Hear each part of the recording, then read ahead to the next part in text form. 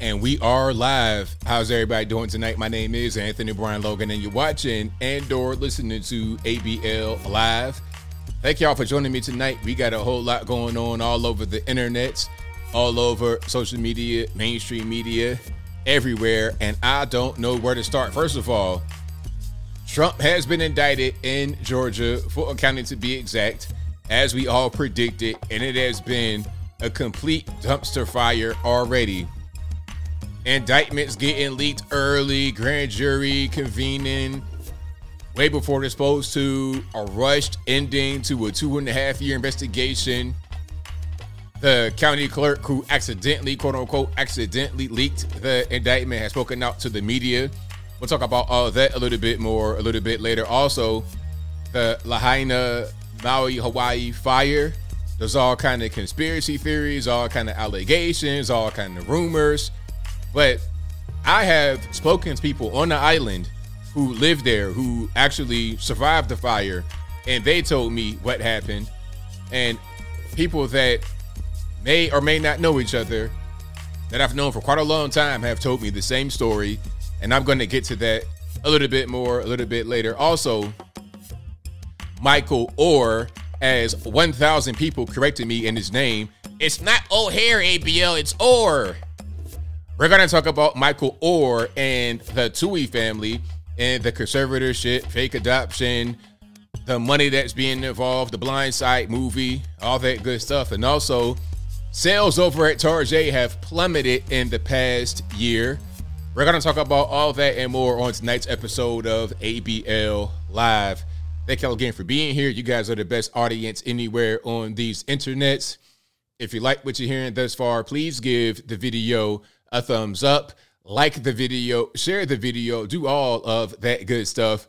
That'll help me out tremendously. We got a lot going on tonight, and I'm going to go in. I am going to go in. But first things first, shout out to the sponsors. PatriotPost.us, your best source of news and information anywhere on these internets. Their link will be in the description box below. Also, just go to the website directly, PatriotPost.us. Tell them ABL sent you. Also, we have my merch store, ablmerch.com. That is ABLMERCH.com. Check it on out right now. We got hats, t-shirts, stickers, hoodies, mugs, and more right there on the website. Again, ablmerch.com. Also, go to my regular website, anthonyblogan.com. That is ANTHONY, the letter B, LOGAN.com. On the front page of the website, you can find articles for each video that I produce. And in the article, at the end of it, there's always a section for my sources. So if you're ever wondering, hey, where'd you get the information from? Where's your source? Where'd you get that tidbit of information? Is always right there in the description of the article. So check it on out, anthonyblogan.com right now. Also, I always have videos that I'm not able to show on the YouTube channel or full videos without my commentary, always on the website, anthonyblogan.com. Also, go to the contact page, anthonyblogan.com/contact. You can find my email address, my snail mail address, my social media accounts, my Facebook, Instagram, Twitter, all that good stuff is right there on the website, anthonyblogan.com/contact. And as always, if you're ever wondering if you're speaking to me or not on the internet, first of all, if you're speaking to someone who says that they are me and they're talking about some kind of get-rich-quick scheme, some random investment, right away, just know that's not me. You're being scammed, and ain't nobody got no time for that at all. Not in the least bit, so please don't get scammed. But you can always double-check your method of communication right there on the contact page. If the communication method is not on my contact page, it's not me. That's the easiest way to go about it. My email address is Anthony B. Logan. Pardon me, not Anthony B. Logan. It's contact@anthonyblogan.com. Again, my email address is contact@anthonyblogan.com. The email address is on the contact page. It's real easy. If that's not the email, if you're not speaking to that email address, it's not me. So if somebody says, hey, you know what, send me $10,000, I'll give you $10,500 back. Don't do it. Don't get scammed. Ain't nobody got time for that. So we got quite a bit to get into, and I thank y'all again for being here. You guys, of course, are the best audience anywhere on these internets. All right. We got a lot going on. I don't even know where to start. I think I'm going to show some videos. I have some exclusive videos I got to show you guys, and then we're going to get into some of the topics. One thing that I've been doing a lot lately is asking, like doing a lot of investigation, asking sources, people that may know more than I do, speaking to people that are right there on the ground. You know, I always tell you guys whenever you ask me, hey, what's a good news source? And I always say the best news source is going to be local news first, especially small market local news. For example, if a particular story happens in a place, Omaha, Nebraska, for example, shout out to everybody in Nebraska, but Omaha, Nebraska, right? And they have their own local news out there. What you want to do is go to their local news in Nebraska to see what's going on rather than going to the national news, because there's going to be a lot more spin and editorializing on the national news. But in Omaha, Nebraska, or in some other place, a smaller market, is not going to be so much editorializing, sensationalism. It's going to be more directly what's going on. And if there is any kind of editorializing or sensationalism, it's going to be easy to identify because you're not dealing with big budgets. You're not dealing with big production teams. It's going to be pretty obvious. Like a blockbuster production, a deep fake that looks so crystal clear and crisp because there's billions of dollars behind it versus something that somebody just did in their computer randomly, and it's obviously fake or it's obviously pretty authentic. So the point behind me saying all that is I'm asking people what's going on in their city, what happened with this particular tragedy that they may have witnessed. We're going to get to more of that, speaking about Hawaii and all that good stuff, because I'm seeing all types of stuff about that. Oh, it was space lasers. It's all kind of things, but it's not quite that way. Okay, we're going to get to it in just a minute, so y'all please hang tight for me. We got some videos to get through, and we're going to rock and roll like that. We have some really, really interesting things. All right. Matter of fact, hold on. I got some things about inflation. I got some things about the American flag. I got your man. What's your man's name? The mayor of New York City, Eric Adams. I got him talking about he's Gandhi. I mean, these guys are completely losing their mind. I'm talking about losing their marbles. The marbles are scrambled. It's all over the place. I have some interesting news when it comes to some of the, the music industry. I got some interesting things right there, and I got a lot more. So y'all please hang tight. All right. You get your news from a ham radio. You know what? At this particular point, boss, that might be the best way or one of the good ways to go about it, because it's crazy out here. It's so much fake garbage going on. It's really hard to differentiate between what's real and what's fake. All right. So I don't even blame you on that one. Not in the least bit. Okie dokie. So let me pull some of these up right here. Oh, and I have an update about the guy. What's his name? Travis King. Remember the guy that went to North Korea, who was in the U.S. military? Remember him? Well, I have an update about him as well. So we're going to get to a few of these. Let me just start right here. Let's start right here. Okay. We got your man, Eric Adams, saying that he's, at first, apparently he said he was like Jesus. Now he's saying he's like Gandhi. So let's check it out. Let's get a little bit of audio. RIP headphone users. Let's go ahead and roll here. So I'm Gandhi-like. I think like Gandhi. I act like Gandhi. I want to be like Gandhi. So I'm Gandhi-like. I think like Gandhi. I act like Gandhi. I want to be like Gandhi. So the context is the lower third here. New York City Mayor Eric Adams delivers remarks at flag raising ceremony for India. So he's Gandhi, all right? He's Jesus, he's Gandhi, he's whatever you want him to be. It's all good. Don't even worry about it. This is August 15th, 2023, yesterday. So I'm Gandhi-like. I think like Gandhi. I act like Gandhi. I want to be like Gandhi. So there you go. Shout out to your mayor, Eric Adams. If you're living in New York City, that's your guy. All right. Now, here is a video about some of the inflation going on.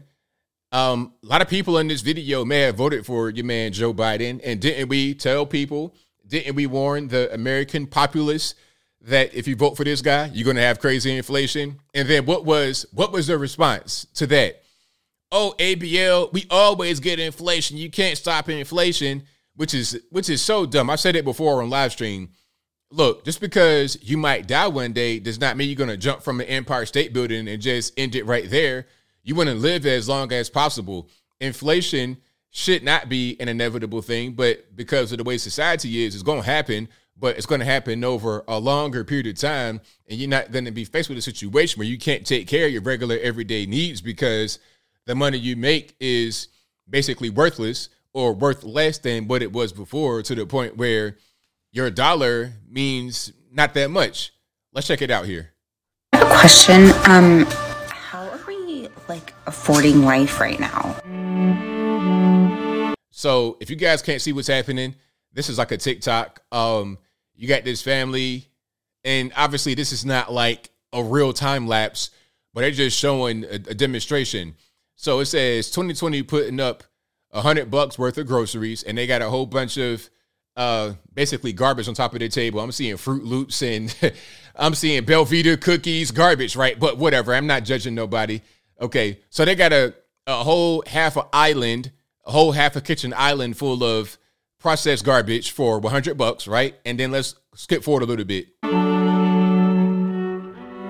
And then in 2023, they got a dozen eggs, maybe a little bit more than that, and then some chicken breasts, and that's about it. And I see some other little condiments right there. Basically, a lot less food for the same amount of money. That might be an exaggeration, but the sentiment is pretty much real. There is an issue with inflation, and it's hitting food. So people are having a hard time being able to eat. And then this guy says, being alive is kind of out of my price range right now.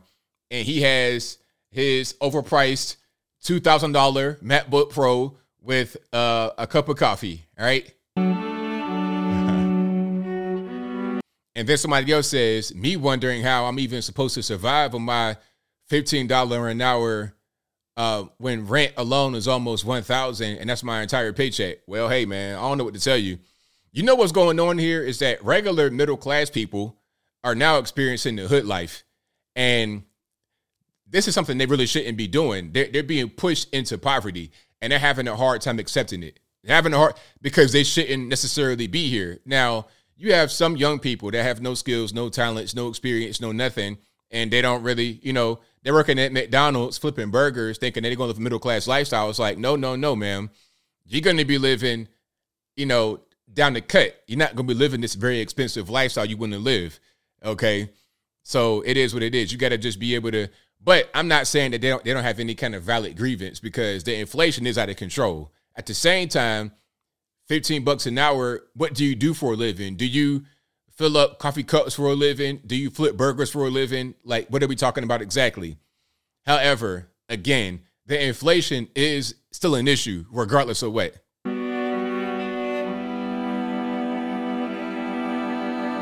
It's to a point where people can't live. This amounted to $100. So the guy is pointing to some eggs and looks like some chicken breasts, and I'm seeing with some orange juice and some other kind of, what is this? Focus Aid? What is that? Energy drink? I don't even know what that is. Can I say something right quick? Americans typically don't understand how to shop for food.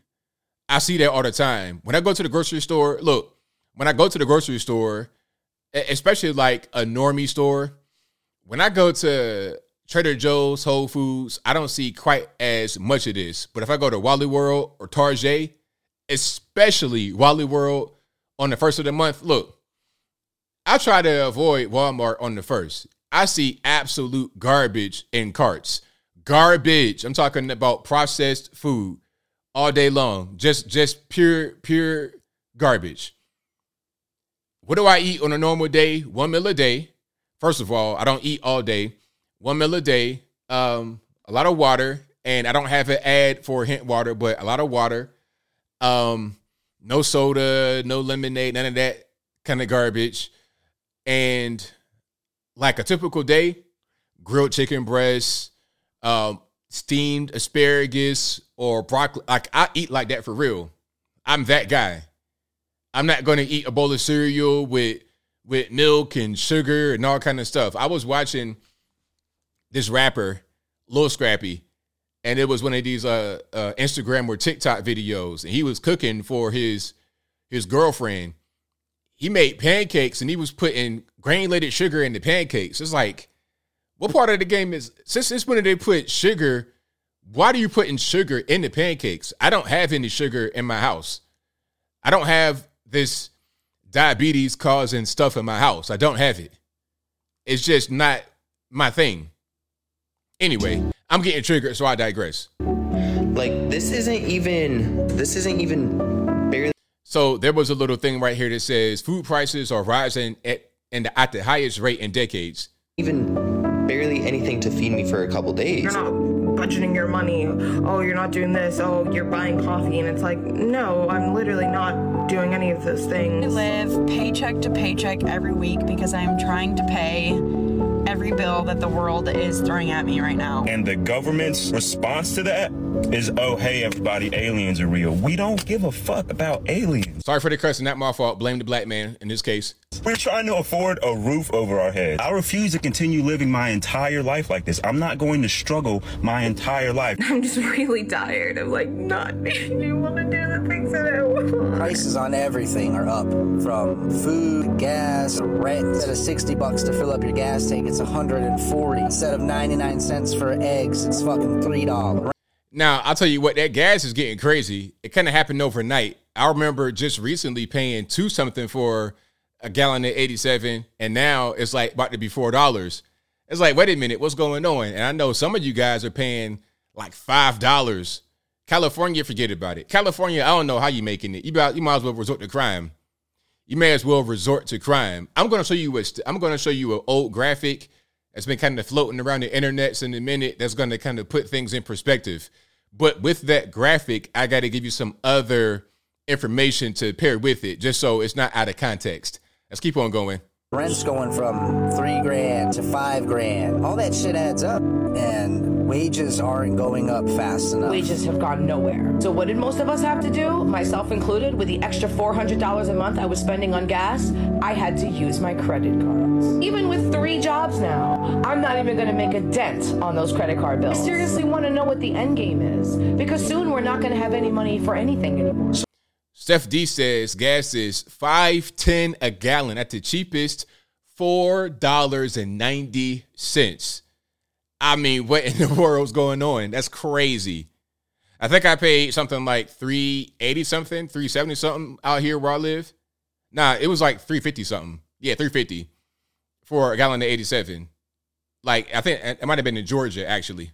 So why the fuck are we working so hard to make money for other fucking people to use and steal our income just for us to never see it? I don't know what to do anymore. Okay, so I'm going to show you a graphic right quick. People, getting all sad and triggered and emotional in this video. Not you guys, but in the video. Let me show you the graphic. But I'm going to put it in context to show you just how much the dollar has become just ridiculous. How hyperinflation has already hit. They're talking about we could see hyperinflation like what happened in Venezuela and whatnot. But I'm here to argue that hyperinflation is here. Hyperinflation is here. It's not even a thing anymore. It's not even a thing about it could happen. It is happening. That's the question. All right. And shout out to you guys for being here. You guys are the best audience anywhere on these internets. If you like what you're hearing so far, please give the video a thumbs up. Like the video, share the video, do all that good stuff. That'll help me out tremendously. Okay, check it out. Are you ready for this? Now, you probably have seen this before today and before this year. And if you're on my Facebook page, you already have seen this on my page. Shout out to you guys for following me on the Facebooks, Instagram, all that good stuff. But check it out. Watch this. If you guys can't see it, this is an old advertisement. And I read that it's from 1955, somewhere USA. I don't know where this is. It could be Florida. I see palm trees. It could be California. I don't really know where it is. But the graphic says 2 bedrooms, 1 bath, screened porch, and a carport. This is a house advertisement. Total price $7,450. Monthly payments $47.92. Includes principal, interest, taxes, and insurance. Closing costs and prepayment $155. Now imagine that again, 1955, somewhereville, USA. Now, let's put it in context, though, because some are going to see this and be like, wow, a whole house for less than 10 grand. Try getting a used car. Try getting a car that's going to crank for that amount of money right now in 2023. Well, the average median income has risen a lot from what it was back then. The average median income back then was like $4,500. Now, obviously, that's going to be more in today's money, but put that amount of money in context. Okay, you see what I'm saying? Median income for a household, I think, was $4,500. Now, in today's money, that's closer to like $50,000, if I'm not mistaken. So I'm reading this right here. Shout out to the Facebook commenter. I don't want to shout everybody out because I don't know who wants to be shouted out.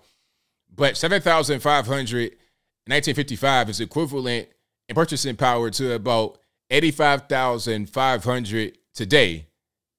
An increase of $78,000 over 68 years. The dollar had an average inflation rate of 3.64% per year between 55 and today, producing a cumulative price increase of 1,000%. I mean, so everything has gone up. Your wages have gone up, but so has inflation. So has the cost of things. And even when you adjust for inflation and everything else, this house would still be very cheap in today's standards. Even with this price, the $7,450 adjusted to what things cost today, it'll still be very cheap. It'll still be extremely cheap compared to what you're paying right now. A house like this, and also, let's be clear. Let's be crystal clear. Houses back then were very small. That is a small house. If you look at some of the older neighborhoods in the country, the houses, you're talking about 1,000 square foot at best. My dad had a house back in Portsmouth when I was a kid downtown by Washington Park. If you know, you know. That house was so small, he had basically like 3 rooms in a house, like a single family house. But this is like after my parents had split up or whatever. He had, you come into the front, living room, had space for like a little small TV back in the late 80s, early 90s. It was a small kitchen and the bedroom. That was it for our house. He put an add-on some kind of way to give like an extra little small room to work out. But beyond that, yeah, houses, 1,000 square foot. If you had a house that was like 1,200 square foot, that was that was a pretty decent sized house. And it was crazy because you could raise a whole family in there. You didn't really need that much space. Like my house right now is way too big for me. I kind of want to sell it, but at the same time, it's like, well, look, you got that great interest rate. Now you in your forever home. Why would I sell a house with an interest rate below 3% to go buy another house that's overinflated with a 7% interest rate? It makes no sense. But anyway, yeah, things are different back then. Your house might have been 1,000 square foot. You got mom, dad, 4 kids, and everybody happened to live in there just fine. You had bunk beds. You shared a room with your siblings. You might have had 3 boys in one room, the one girl in the other room, mom and dad in one room, and you had supper in the den, in the living room that was plasticed off. Nobody sat in there, and that was it. 1,000 square feet. But now you got houses, McMansions made of plastic, wood, cardboard. that's like 5,000 square foot, and it ain't worth nothing at the end of the day. they go up like Lego blocks, right? Let me see. Crocs and Black Socks says 85,000 will buy you a nice small mobile home in Las Vegas for that price. Yeah. Oh yeah, you can get mobile homes definitely for that. And you know what? That's going to come back in a major way. Mobile homes.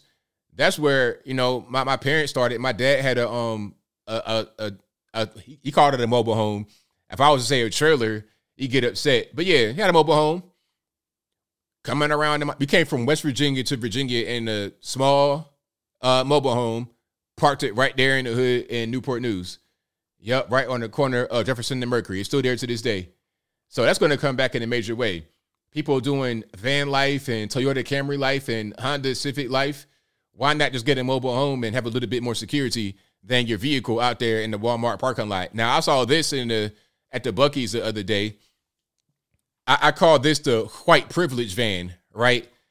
Now, somebody is obviously living in there, and they had to gas up right quick. I'm seeing curtains and whatnot. I didn't go look into their vehicle and peer in and be creepy.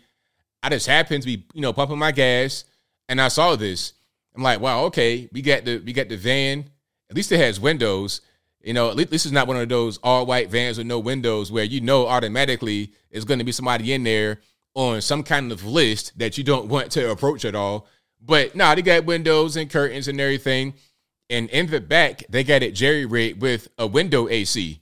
Okay, they got it mounted on there pretty nice and tight and secure. So it probably feels amazing in there.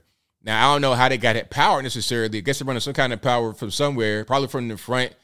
The cigarette lighter, I don't know where the power's coming from. But yeah, they got it nice and cool in there in the white privilege van, right? So shout out to them. That's going to be the way of the future. You're going to see a lot more of those on the road.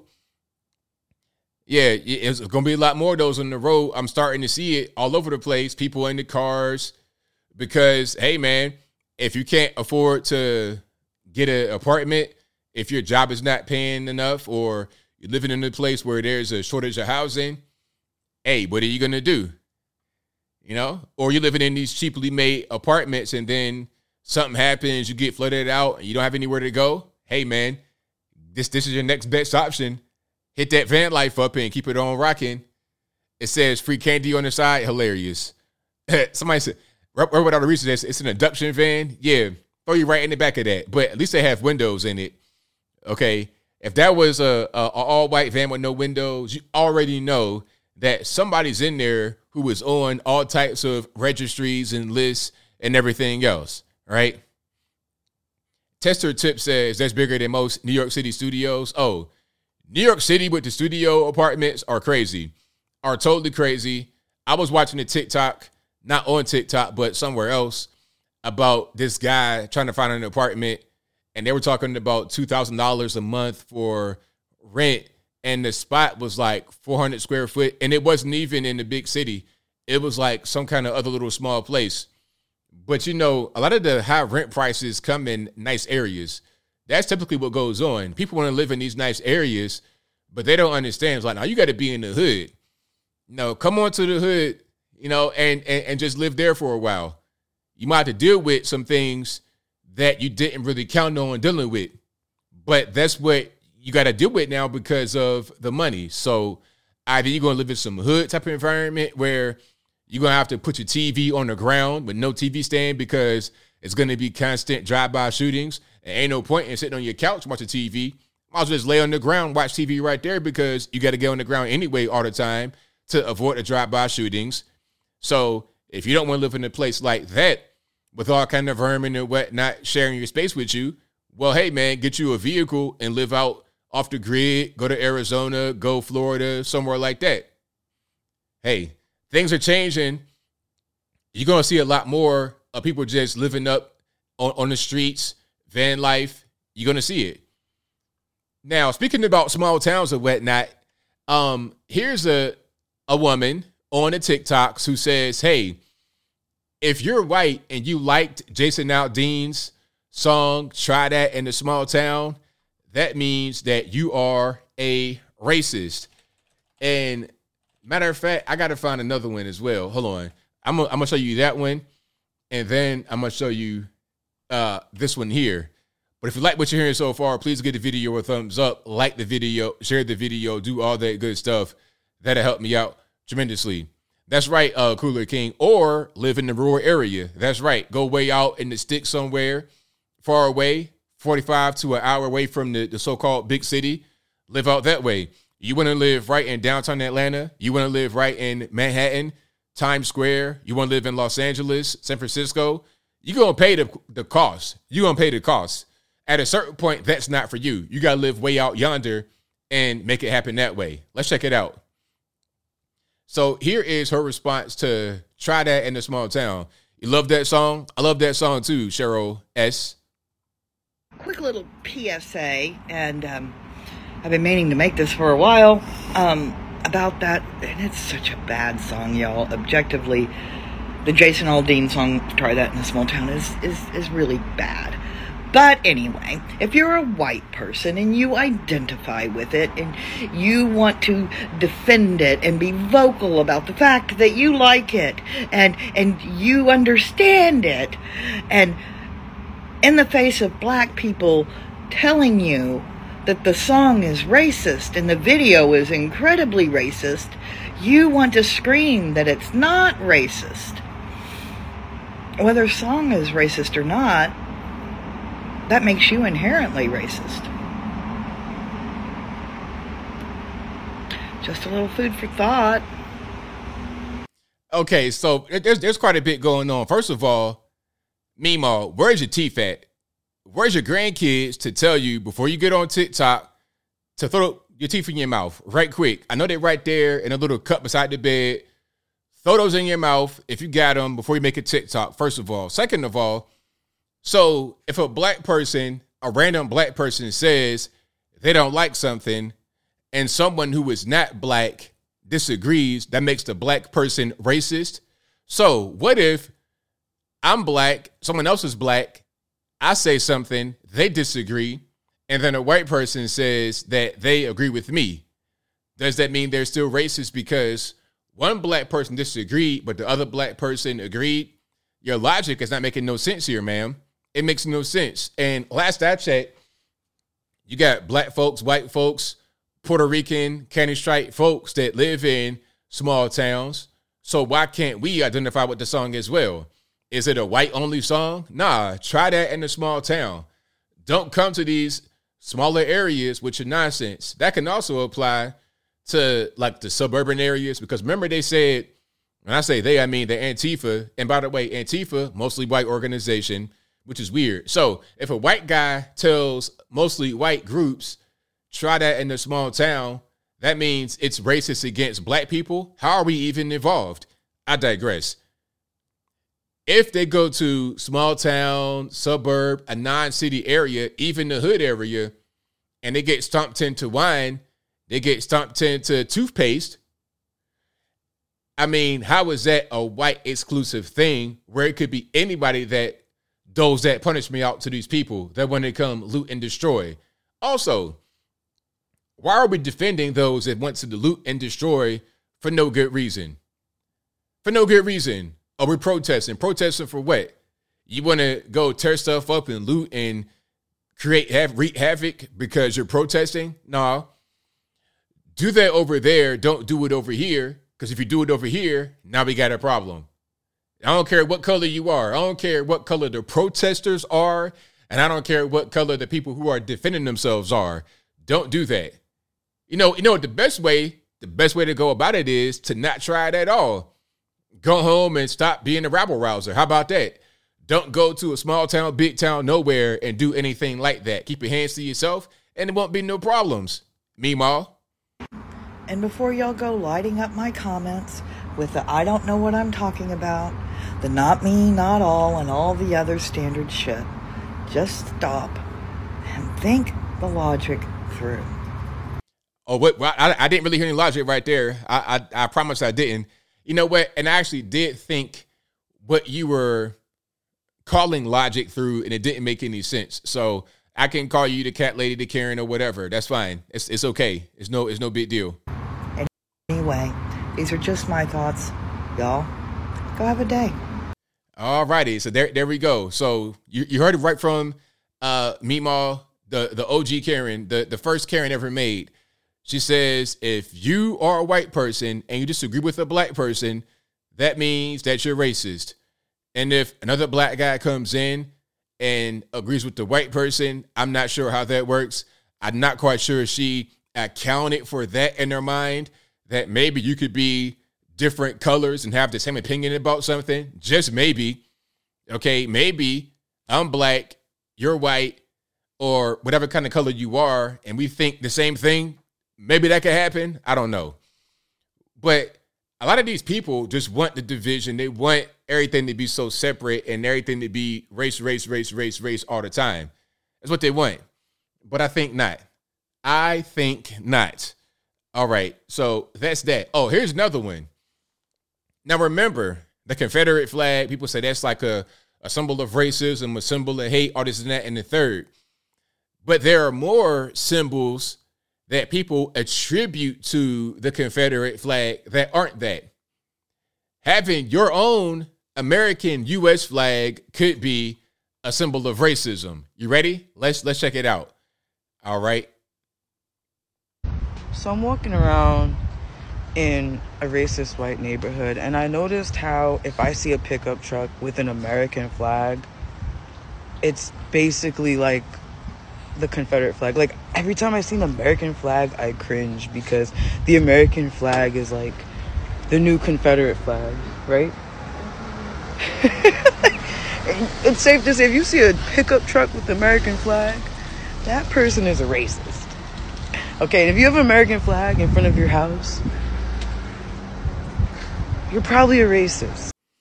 So, okay, you heard it right here from the wife beater rocking Karen. Hey, if you have an American flag in front of your house, that means you're a racist. So this flag back here that you see, the flags behind me, that means I'm racist, right? That makes me a racist. I mean, I don't really, but you know what? This is not even uncommon. It's not even uncommon, not at all. People will, they'll, if you have an American flag flying anywhere, they get triggered by that. It's like, it's our flag. It's my flag. I'm an American citizen. What are we talking about? I'm born here, raised here.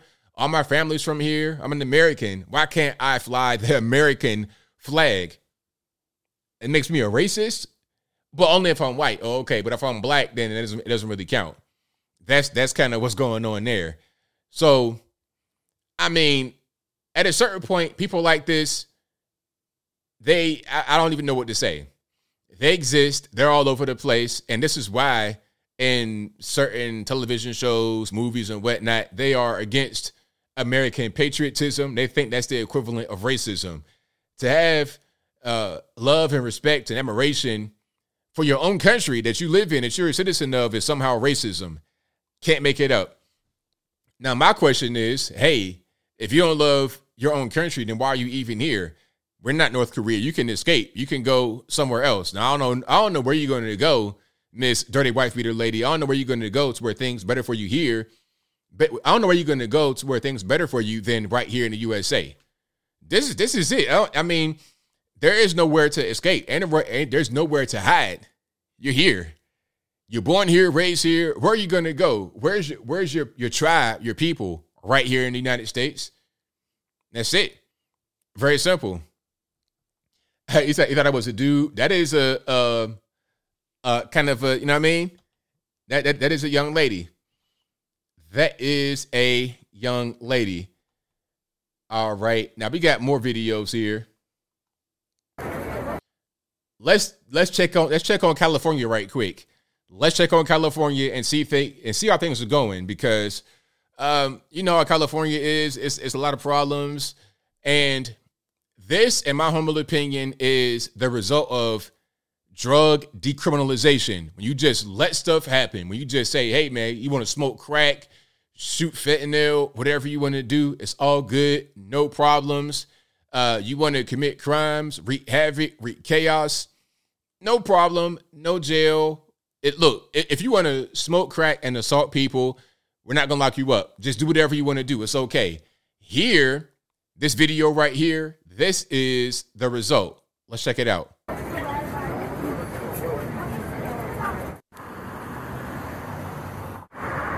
So if you can't see the video, what you're seeing right now are scenes of people that are in various states of drugged out distress in Hollywood, California.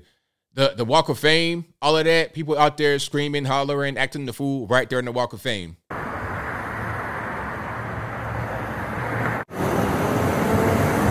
Look at this, Walk of Fame. So you want to go visit LA? You want to go downtown? You want to go to the Walk of Fame, take pictures?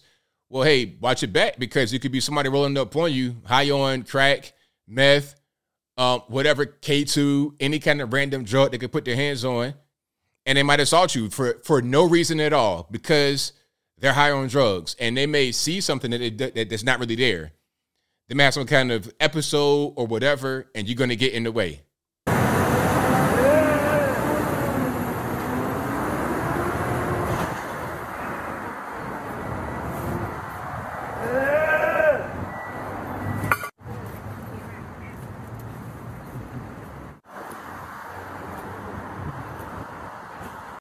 This is not in every city. It is not in every city. Okay, I've been to a lot of major cities in the country. It's not in every major city. It's a West Coast thing, or I ain't gonna say very liberal city. Major city like New York. It's in New York and in LA, San Francisco, but it's not in Dallas, Houston, Miami, Atlanta. It's not there. Tampa. It's not there. No. It's not everywhere. It's only in certain places.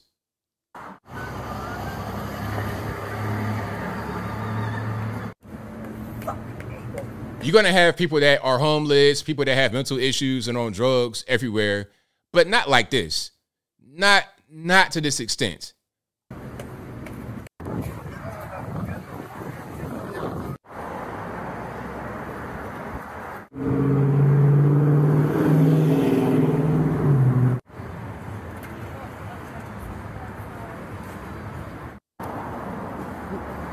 Look at this.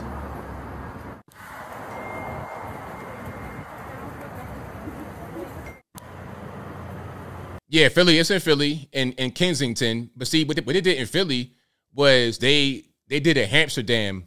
And if you watch The Wire, you get that reference. What they did in Philly was put all the miscreants in one area for the most part. But I'm not saying it's okay, but that's what they did.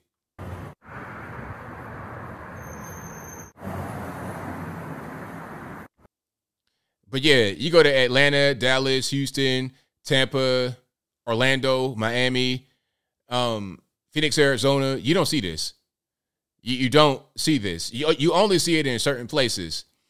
Where else? DC, you don't see this. You see, what you see in DC actually is very young homeless people that are not necessarily on drugs. I'm talking about when I was in DC last time, I was seeing people that's like, they couldn't have been no more than like 19 sleeping outside. It was crazy. It was totally crazy. It's not quite what you would see in LA at all. Not at all. When I went to LA, I was completely shocked. I had never in my life seen such madness. Matter of fact, I take that back. In Atlanta, if you go downtown, you see some of this under an overpass. But what you're not going to see is them just on the ground, laying all over the. Nah, you're not going to see them in a sidewalk. No.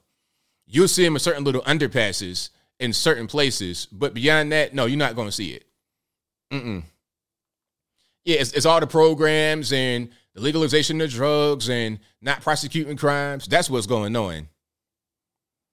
Yeah, it's crazy. But if you like what you're hearing so far, please give the video a thumbs up, like the video, share the video, do all of that good stuff. That'll help me out tremendously.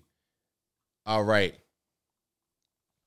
So, do you guys know who Billy Porter is? I'm going to show you a video from this guy. It might kind of blow your mind. All right. So Billy Porter, matter of fact, hold on. I'm going to show you the more recent story. Yeah, I'm going to show you the more recent story. So you kind of understand what's going on. And then we're going to get into an older video of him that might kind of blow your mind. So let's check it out. Hold on. So this right here is Billy Porter, okay? A man who is dressing very androgynously. All right, that's him right there. All right. And he said he had to sell his house because of the Hollywood strike. Now, my thing is, okay, let's not have all these ads. I don't want no Mustang Mach-E. But hold on, let me go back. I was trying to pause that, but anyway, I digress. So Billy Porter says he had to sell his house because of the Hollywood strikes. Starve me out. The strike happened. That's him right there wearing the long dress, tux, whatever. The strike just happened. It just started. So you're that hard up for money. You selling your house already. I mean, talk about living paycheck to paycheck. But anyway, this guy is very well known for being active in the LGBT community, whatever. But check it out. Watch this. People rebrand a lot. I'm not sure how old he is, but he's been around for a very long time in the entertainment industry. As of right now, he's like really into the LGBT stuff, does a lot of movies and television, and he does hosting and whatnot. And this whole thing is about wearing dresses and wigs and makeup and all that kind of stuff, right? That's him. He's like a kind of a generic version of RuPaul. Now, this is him in the 1990s. Look at this. Watch this.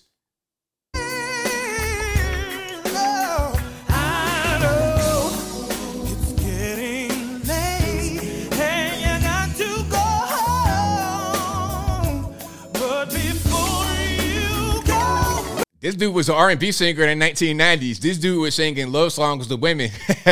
I swear, look, Billy Porter was singing love songs to women in the 1990s. But hey, man, you know what? The 90s R&B, Begging, I'm Crying, Keith Sweat, those days are over with. So look, man, you in LA, you got bills to pay, you got to rebrand. So what are you going to do? You're going to put on a tuxedo dress, lipstick, makeup, talk about LGBTQ, elemental P, X, Y, and Z, create controversy, and voila, a brand new career. Baby, just show me what I gotta do. Oh, and baby, if you love me, I'll do anything. That is Billy Porter in the 1990s. Yes, it is. Yes, it is. I told you to blow your mind. Yes. Now, he's singing kind of a cover of a song by a guy by the name of, I think, Glenn Jones. I want to make sure I'm saying the right thing. Yeah, Glenn Jones. Like, the name of the song is called Show Me. Glenn Jones sung the original. If you guys know about 90s black R&B, whatever, that's him. So imagine that, 53 years old, and he got the bug. He got the house in Virginia. Not surprised. Not surprised at all. So right, he probably was in his 20s in the 90s doing this R&B thing. Yep. So, hey, it's funny how things change, huh? But it goes to show you how fake the industry, Hollywood is. People just do whatever it takes. They'll do anything, say anything. Your man Wayne Brady came out talking about some pansexual. All right, man, whatever, man. Like, don't believe anything you see on television, movies, even if it's news. Don't believe anything you see there. All right. I know I'm showing my age now. I know it. I'm not quite his age though, but I'm creeping up on him. I'll be 40 next year. You got great hair, ABL. You're not 40 yet. Thank you for reminding me. But I look much younger in person. But anyway, I digress. If you like what you're hearing so far, please give the video a thumbs up. Like the video, share the video, do all that good stuff. That'll help me out tremendously. Yes, Michael, Wayne Brady did come out as pansexual. Like back in the day, back in the 90s, you wouldn't even come out. But if you were to come out, you would just say you gay. But now you got to do a little bit more, you know? Yeah, Teddy Riley. Shout out Teddy Riley. And RIP to Magoo, a Virginia legend, Virginia Beach, Portsmouth, Chesapeake, Norfolk, Southside legend, 50 years old. Magoo was part of the Basement Crew. If you know about that, I'm getting kind of off topic, but Magoo was part of the Basement Crew. And that included Missy Elliott, Timbaland, Genuine, Sweet, Static Major, and Devontae Swing was the guy that put it together. Devontae Swing was of Jodeci, one of the top guys over in Jodeci. That's a long story I can get into, but RIP to Magoo. Magoo was like a legend to us in Virginia for sure, and he is a legend to us because he was one of the first guys that came out from our neck of the woods to become like popular in the music scene.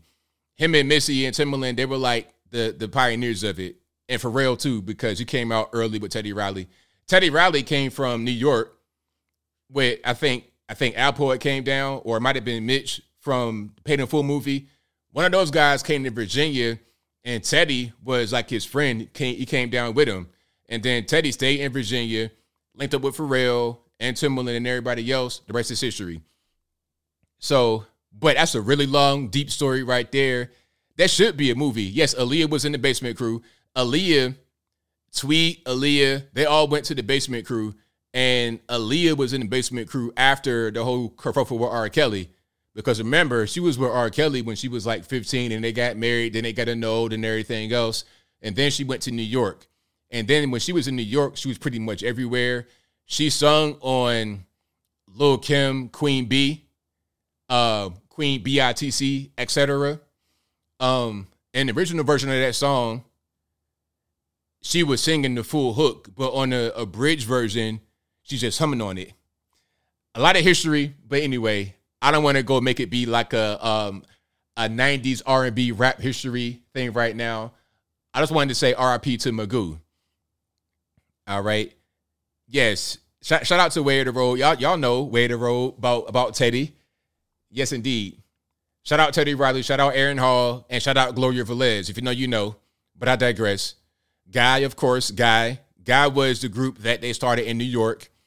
And then once that kind of fizzled, then Teddy Riley started Blackstreet. That's when No Diggity came out. And right around that time was when the Basement Crew started. And that's why Missy said No Diggity. I think she said No Diggity and Up Jumps the Boogie. But anyway, the 90s was an amazing time to be alive. I said this on my Twitter. I feel sorry for the kids nowadays who did not have the privilege to grow up in the 90s. That was an amazing time. The 80s also, because I was born in the 80s. I lived for quite a while in the 80s, but also the 90s was like my core of my childhood. That was an amazing time to be alive, for sure. All right. But if you like what you're hearing, you like some of the unknown music history, y'all let me know in the comments below, or just give me a thumbs up. But I'll keep on moving here. We got a lot to talk about. We have a lot to talk about. We got a lot more going on. Let's talk about the Lahaina fire, because you're talking about some of the conspiracies and whatnot behind the fire. Now, I've read quite a bit of you guys' comments about what happened. Somebody said, I'm a paid shill because I don't believe the conspiracy theories about the fire. I believe what people told me who lived there. You see what I'm saying? It's like, okay, the facts are that a fire happened. Now, the question is, how did the fire happen? I'm asking residents who live on an island in Maui or that live in Lahaina, hey, what happened? They all tell me the same thing. We had hurricane force winds. The power lines got knocked down. We had dry conditions. And since all of that happened at the same time, the power lines hit the dry brush, the grass, tall grass that was not kept properly, I suppose, or it might have been kept properly. Don't really matter. The spark from the down power lines hit the dry land, and it spread quickly throughout the very old wooden buildings in Lahaina.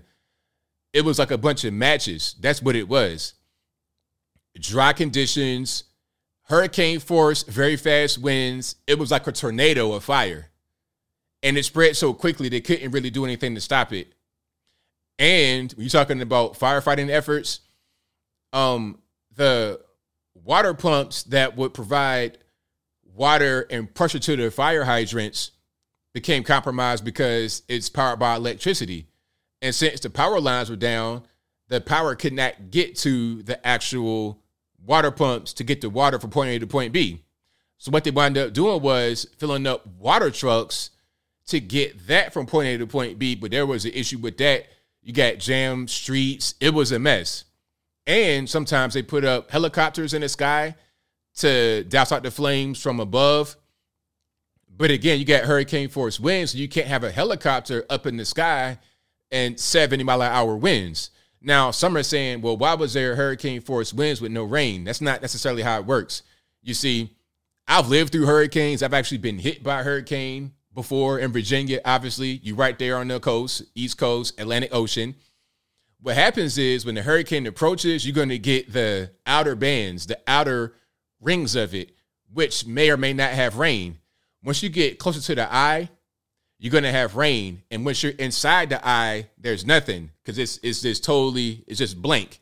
Because around the eye, inside the eye of the hurricane, there's nothing. It's clear sky. But right on the edge of the eye is the most intense wind and rain. And once you get further away from the eye, you got rain and wind. But on the outer edges, you're going to get a lot of the residual wind. Plus, you're on the island right in the middle of the ocean. You're going to have some mountain resistance, perhaps, but it's not much resistance. It's going to be straight wind going across the island. So it was a perfect storm. The wind, the dry conditions, the down power lines that were hot created a spark. And there you go. It was a fire tornado, essentially. That's what happened. Now, people talking about it was a direct energy weapon. They're using fake pictures. I'm going to show this clip right here from Samantha Marika. Shout out to her, who lives on the island, by the way. See, that's my thing. When I'm looking at what's going on with the island and what happened, I'm looking at those who actually live there, and they're telling me what's going on. All right. Direct energy weapon, there's no evidence of that. I understand people want that to be the case, but it's simply not. All right, so let me play this right quick. And shout out to Samantha. All right, I'm going to show her video right here. So you guys can follow her on Instagram, Samantha Mason Marika, with a K and 2 as at the end of Marika. Let's check it out. I'm all about thinking for yourself and questioning things, but what I'm not for is blatantly lying to people. I see a lot of big accounts posting the photos I'm about to show you, and it's really a disservice to anybody who actually cares about finding out the truth. So a lot of these accounts, a lot of these people are posting the photos saying that a directed energy weapon, a laser beam hit Maui and caused the fires. Okay, let's go through the photos, which were easily able to be vetted if people just took the time without sharing.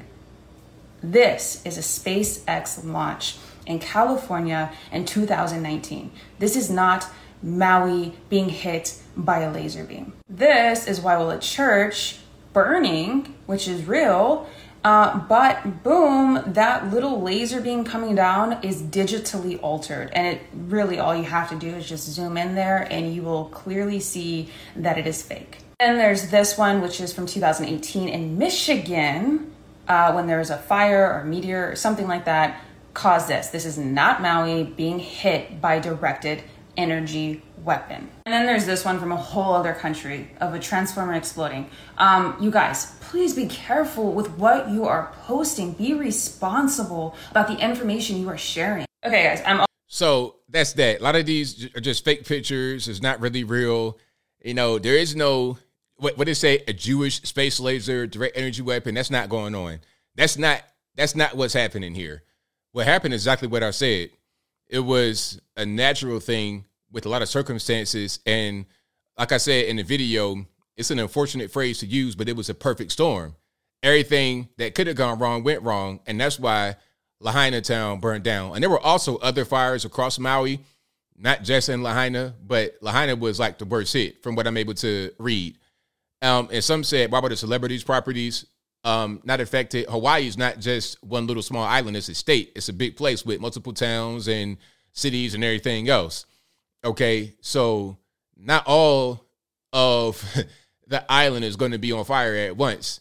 There were certain areas that were on fire and certain areas that weren't. It's simple as that. Oh, and something else. There was an inability to get some water to where it should go. And also, the drought conditions, which you can't have a drought on an island, it is possible. Some of the drought conditions were made worse because some of the natural waterways were diverted for golf courses and resorts and some of the celebrities' homes. So while the big celebrities pay millions of dollars, they got their grass water, they got all the amenities and everything like they're back in the States, like they're back in Florida somewhere. The rest of the island doesn't necessarily have that. It's not the same way. So you got to understand that. You got to put it in the proper context. And then somebody said, well, why was the water shut off before? Well, the thing is, again, the power was off. So if the power is not going to the water pumps, how can the water get to the hydrant, have enough pressure to be able to put out any kind of flames? You see what I'm saying? Is that the water was shut off or is that the power was off? Now, the power lines were hot, which means there was power going to it, but if the power lines are down, they're not able to transmit power from point A to point B. It's just in the line and hot. That's a difference, okay? If there's a power line outside of my neighborhood going to my house and it gets damaged, it falls on the ground, it's down, I don't have power, but there's still power going to the line, and it just won't be able to go from the line to my house. It's just in the line. It doesn't make any sense. Am I putting things together properly for you? If I am, y'all let me know in the comments and have that be that. But some say it was a land grab. I mean, but what happened though? Was it an intentional thing? Was it, did BlackRock make a hurricane happen? Did BlackRock make the drought happen? Did BlackRock make the power line fall on the brush and create the tornado or fire? Is that what happened? Now, if developers, when they come in and try to snatch up land, that's a different story, but that's not really the point. The point is who started the fire. And I don't think it was a who, I think it was a what. What happened to start the fire? That's the most important thing. Land grabs and whatnot, that's a separate issue. That's going to be opportunism, which can happen regardless of what. There's no conspiracy in opportunism necessarily. It can be, but that's not what happened here. All right. Now, somebody says I have 100% misinfo on this. Well, tell me the real information and give me the evidence. Show me the evidence. Show me the direct energy weapon. Show me the Jewish space laser that shot down from the sky and destroyed Lahaina Town. Show me that. Show me something else. Show me when the power the energy meters in somebody's house sparked flames and burnt the town down. Show me the evidence. I'm saying all I can do is go off what people tell me that live there. If a town burns down and I go to the town and I say, hey guys, what happened? And they all say the same thing, I think I'm going to go with that rather than people on the outside who did not ask them what happened. You see what I'm saying? Oh no, that's just me though. That's just me. People can believe whatever they want. I think sometimes it's more sensational to believe that it was something that was really crazy and conspiratorial, but maybe it's not that. Maybe it's something a little bit more simple, perhaps. Y'all let me know. Y'all let me know if it makes sense or not. Okay? That's all I'm saying. But what I will say is this. The federal government's response is completely garbage. Did you guys see what your man Joe Biden did or what he did not do? Joe Biden just, hold on. Before I get into Lahaina and Maui, Hawaii specifically, the so-called disaster relief,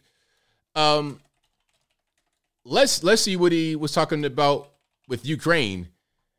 Now, here's a video. Well, not a video. Wait a minute. Here's some couple articles right here. All right. So, yeah. Here we go. So Biden already asked for billions of dollars to Ukraine. He's already gotten billions to Ukraine. And this polo shirt wearing dude, it's like, come on, man. You still in my whole style right here. Volodymyr Zelensky. You're still in my whole style. What's going on? Can you put on a suit and tie? It makes me cringe whenever I see this guy wearing regular clothes. It's like, look, at least you can do is take a trip to Jose Bank and get a tailor to put you in the suit. I know you got suits.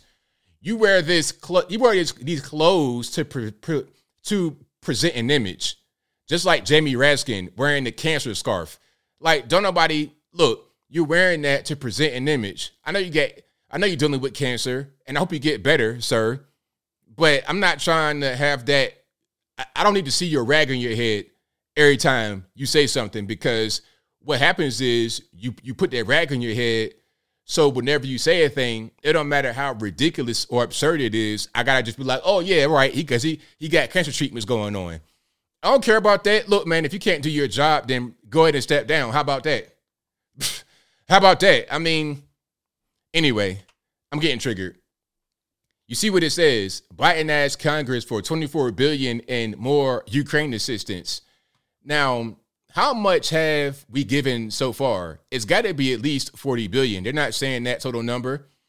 In December, Congress approved $45 billion to help arm Ukraine, and there's been a bunch of other requests and granting since then. I think the tab is getting close to $100 billion to Ukraine. Now, I could not care less about that Slavic civil war between the exact same people. Ukrainians, Russians, same people. They both came from Kiev and Rus back in the day, and they created their own little countries. Belarus, Ukraine, Russia, all the same people. All the same people. I don't care about the civil war at all. I do not care. Okay? So that's their business. Why I got to pay $1 billion, trillion, gazillion dollars? Huh? Now, hold on. Check it out. Before I go too far off the rabbit hole and get myself deleted on YouTube, not literally in that way, if y'all know what I'm talking about, let me just find what Biden said about Lahaina Town and what we should do for them, what we're going to do for them. And if you like what you're hearing so far, please give the video a thumbs up, like the video, share the video, do all that good stuff. Now all of a sudden I can't find it. I'm going to find it though. Y'all give me a second. I'm going to pull that up right quick. I think it was on POTUS. Yeah, let me find that right quick. And we're going to keep on rocking and rolling. All right. So first he said, our prayers are with the people of Hawaii. Every asset they need will be there for them. That was one thing they said. And then they're talking about the STEMI. Matter of fact, I'm going to just play the video. How about that? I think we're going to go about that way. They want to give people of Lahaina Town a stimulus check, essentially. Watch this. FEMA also authorized one-time payments of $700 per household to folks who've been displaced so they can do the immediate things of just taking care of medications and prescriptions that they so badly need. FEMA also authorized one-time payments of $700 per household to folks who've been displaced so they can do the immediate things of just taking care of medications and prescriptions that they so badly need. So he said there's going to be one-time payments of $700 to households affected by the tragedy in Hawaii. $700. Now, if you got injured or something, will that even cover your insurance deductible? Okay, deductible is super high. Is that even going to cover your deductible for your insurance? $700? Meanwhile, hey, man, look. If you are in Ukraine and you're fighting a proxy war for U.S. and NATO, you can get billions upon billions of dollars. I mean, the disrespect is real, but that's your president. That's your president right there. I don't know. 81 billion, I can't tell. Not 81 billion, 81 million, trillion, whatever. It don't really matter. All those votes, I can't really tell. How many were affected? I'm not really sure. Tester tips. That's a good question. Not a tremendous amount of people were affected. You know, it was a lot of people. They said that there's like, I think, possibly 2,000. I'm not really sure about the exact number, but we know that the death toll is over 100 and it's going to rise. It said it's the worst natural fire in U.S. history or in modern history. I'm not sure what that means. I'm not sure what the cutoff time for so-called quote unquote modern is, but whatever. Okay, so that's what he said. $700 is best I can do. You know, I can't really help you with anything else. I can't. That's just what it is. $700, take it or leave it. All right. So there we go. But if you like what you're hearing so far, please give the video a thumbs up. My prayers out to everybody that's been affected by the tragedy out there in Hawaii. And hopefully people who have lost their loved ones are able to find them. And if they may be deceased, hopefully you find peace going forward. So there's more here.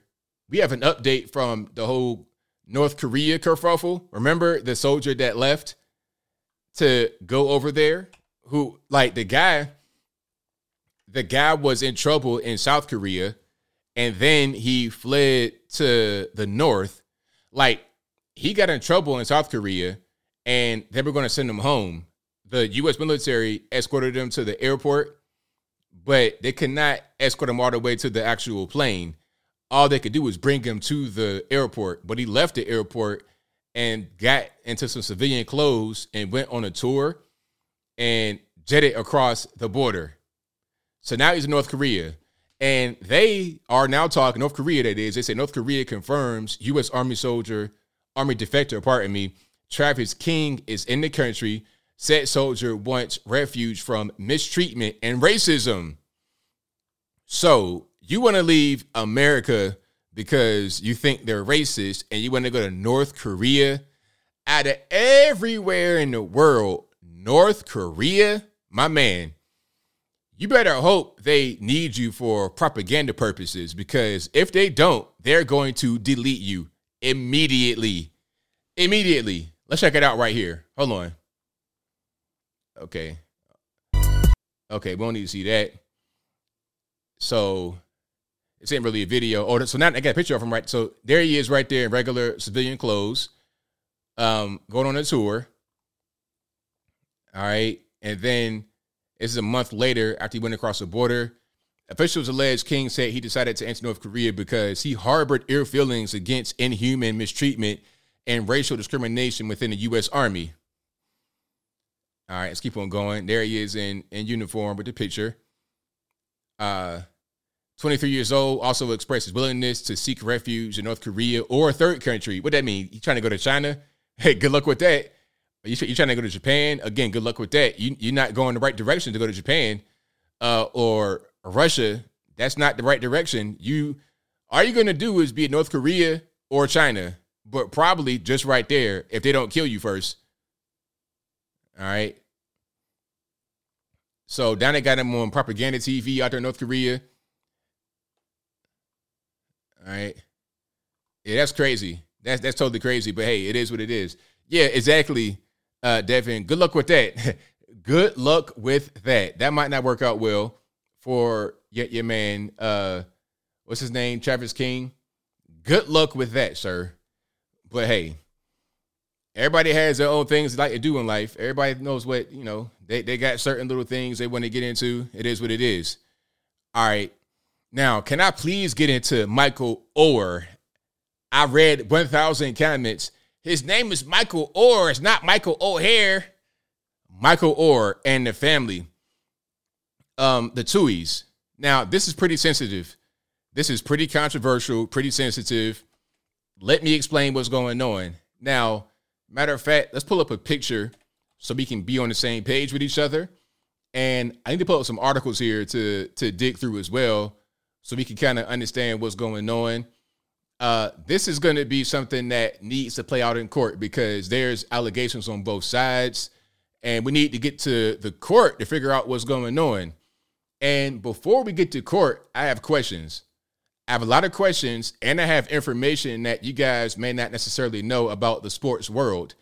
Not necessarily about Michael Oher and the Tuohys, but just about sports in general, college sports, especially NFL football and money. We're going to talk about it, okay? It's a wild story. That's right. Now, let's put this on the screen right here. So this is Michael Oher and the family, okay? That's mom, dad, and the two siblings. Now, the official story of The Blind Side is Michael Oher, big man right there, was a homeless teenager out there in Memphis, Tennessee, Shelby County, and he befriended the son right here on the far right-hand side through football practice. And it said that he was developmentally challenged, low IQ, all this, that, and the third. And then the Tuohy family helped him to embrace football because he was not good at it before. He was able to embrace football. He became very good. They got him in, I think, maybe like a private school, if I'm not mistaken. Then they got him to Ole Miss, which is a different story we'll talk about in a minute. And then he became an NFL football player. He was not a star player, but he had a pretty good career. He played for about 7 to 8 years. Pretty good for an O-lineman. You know, it's a decent career. I'm not sure how much money he made. I'm not sure what his current financial status is, but that's what happened. He became successful. Most guys that play sports do not go pro. So for him to go pro and to last quite a long time in the NFL is a tremendous accomplishment. Whether he was a star or not doesn't really matter. So Michael Oher and the Tuohy family. Now, here is some backstory. Now, the Tuohys became wealthy at a certain point, and I'm not quite sure when that happened. If it was before they adopted Michael or after, but I think even before them getting into a really big bag of money, they already had money because they owned a chain of Taco Bells. And the father, Sean, and the family, they sold a chain of Taco Bells and made $200 million on the sale. $200 million on the sale. So they had money. They're not some kind of broke, destitute family. They were a rich, wealthy family. Now, the father here is or was a booster for Ole Miss, okay? Before Michael Oher came into the picture. Michael, of course, where does he go? Ole Miss. The NCAA calls Sean, the father, the so-called father, and they say, hey, check it out. If you want Michael to go to Ole Miss, he needs to appear to be part of the family. So the Tuohys, and this is what Oher's lawyer is saying. The Tuohys presented some papers in front of Michael and say, hey, you know what? We want you to be part of the family. We want you to go to Ole Miss or whatever. And this can make that happen. You can be part of the family this way. So they presented the papers in front of him. And Michael's lawyers say that he thought that he was signing adoption papers. Now, he was age 18. Okay, keep that in mind. He was age 18, but he thought he was being adopted. Now he says he just recently found out at age 37 that he was never adopted. They put him on a conservatorship, okay? The whole Britney Spears situation at 37 years old, and he's still right now today on the conservatorship. Now here's the question. If the whole point of the conservatorship was for him to go to Ole Miss as an 18-year-old rather than getting adopted because he was an adult, then why is he still on the conservatorship at age 37? Why? That's a question. That is not a rumor. That's a real thing. The Tuohy said, well, look, if he wanted to get off, he would have done it. It's been no problem. Why is he still on it? Why does he have to request and get lawyers involved to get off the conservatorship? Now, on a conservatorship, you're able to make decisions for someone, legal decisions, financial decisions. What Michael Oher is saying is that the Tuohys kind of robbed him on the movie deal. Remember the movie, The Blind Side? The Blind Side was about his life. Let me see if I can find a picture from The Blind Side. And if you like what you're hearing so far, please give the video a thumbs up. Like the video, share the video, do all of that good stuff. Now, The Blind Side was about his life. It starred Sandra Bullock, and she won an Academy Award, okay? So this is a big thing. The film made $300 million. Academy Award winning. There was a book also about this movie before the movie came out or after, I'm not really sure. There was a book, there was a movie, Academy Awards, millions of dollars. That's what it is. So that's Sandra Bullock right there. She played the mother. And of course, big man right here played Michael Oher. Now, here's where things get crazy. Michael Oher's lawyer says that the Tuohys got a deal that Michael was not privy to. And the Tuohys signed off on the rights to his story with no compensation and without consulting him. All right. So his life story, all the rights had been signed away to the actual, the production house that made the movie. Now, the Tuohys say that they didn't make any money from the movie. They said they made money from the book. And everybody, meaning the father, the mother, the two biological siblings, and Michael, got $14,000 each. But Michael's lawyers are saying, no. What happened was the mother, father, and the two biological kids, and not Michael, each got a deal worth $225,000 and 2.5% royalties from The Blind Side. But Michael did not get the money. The Tuohys said that Michael is trying to shake him down for $15 million. So now we got a conflict. Who's right, who's wrong? I don't really know, but something's going on. And the reason why I know something's going on is because why is a 37-year-old in a conservatorship? And I looked it up because the excuse was, well, we got to put him on a conservatorship because you can't adopt an adult. That's not true. Now, maybe the laws have changed in Mississippi or Tennessee since 2006-07 when he got adopted. But right now, today, you can adopt an adult in Tennessee and Mississippi.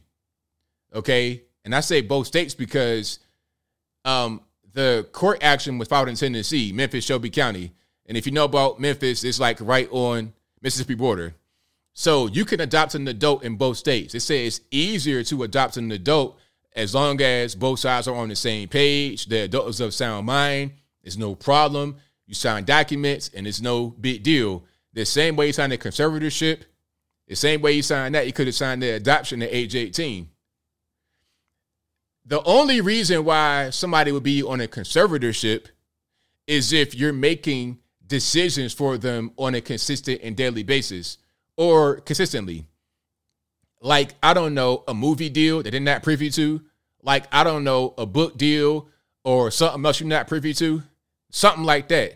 So any kind of deals that go on behind the scenes, they can just handle with the conservatorship, which is why they didn't take him off it. Perhaps. That's the only reason why. There's no other reason to do it. That's what I'm saying. Now, the question is, who's right in a situation, who's wrong? Some want to say he's ungrateful, all this and that and the third, and he shouldn't worry about money because they looked out for him. They sent him to private school, all this and that. You know, that's the same argument that some parents use against the biological kids. Oh, you know, I got you into school and I took you to football practice and you owe me. You don't owe your parents anything. You don't owe your parents anything, actually. Now, it'd be nice if you looked out for your parents and hooked them up with some money. If you became successful or whatever, look out for your parents. But you don't owe them anything, actually, because they're your parents. Now, some are going to say, well, they adopted them. Well, look, are you my son? Like, am I your son? Do you love me? Are you my dad and my mom or not? Because if you're not, then let's call it what it is. Is it a business deal or are you my parents? Huh?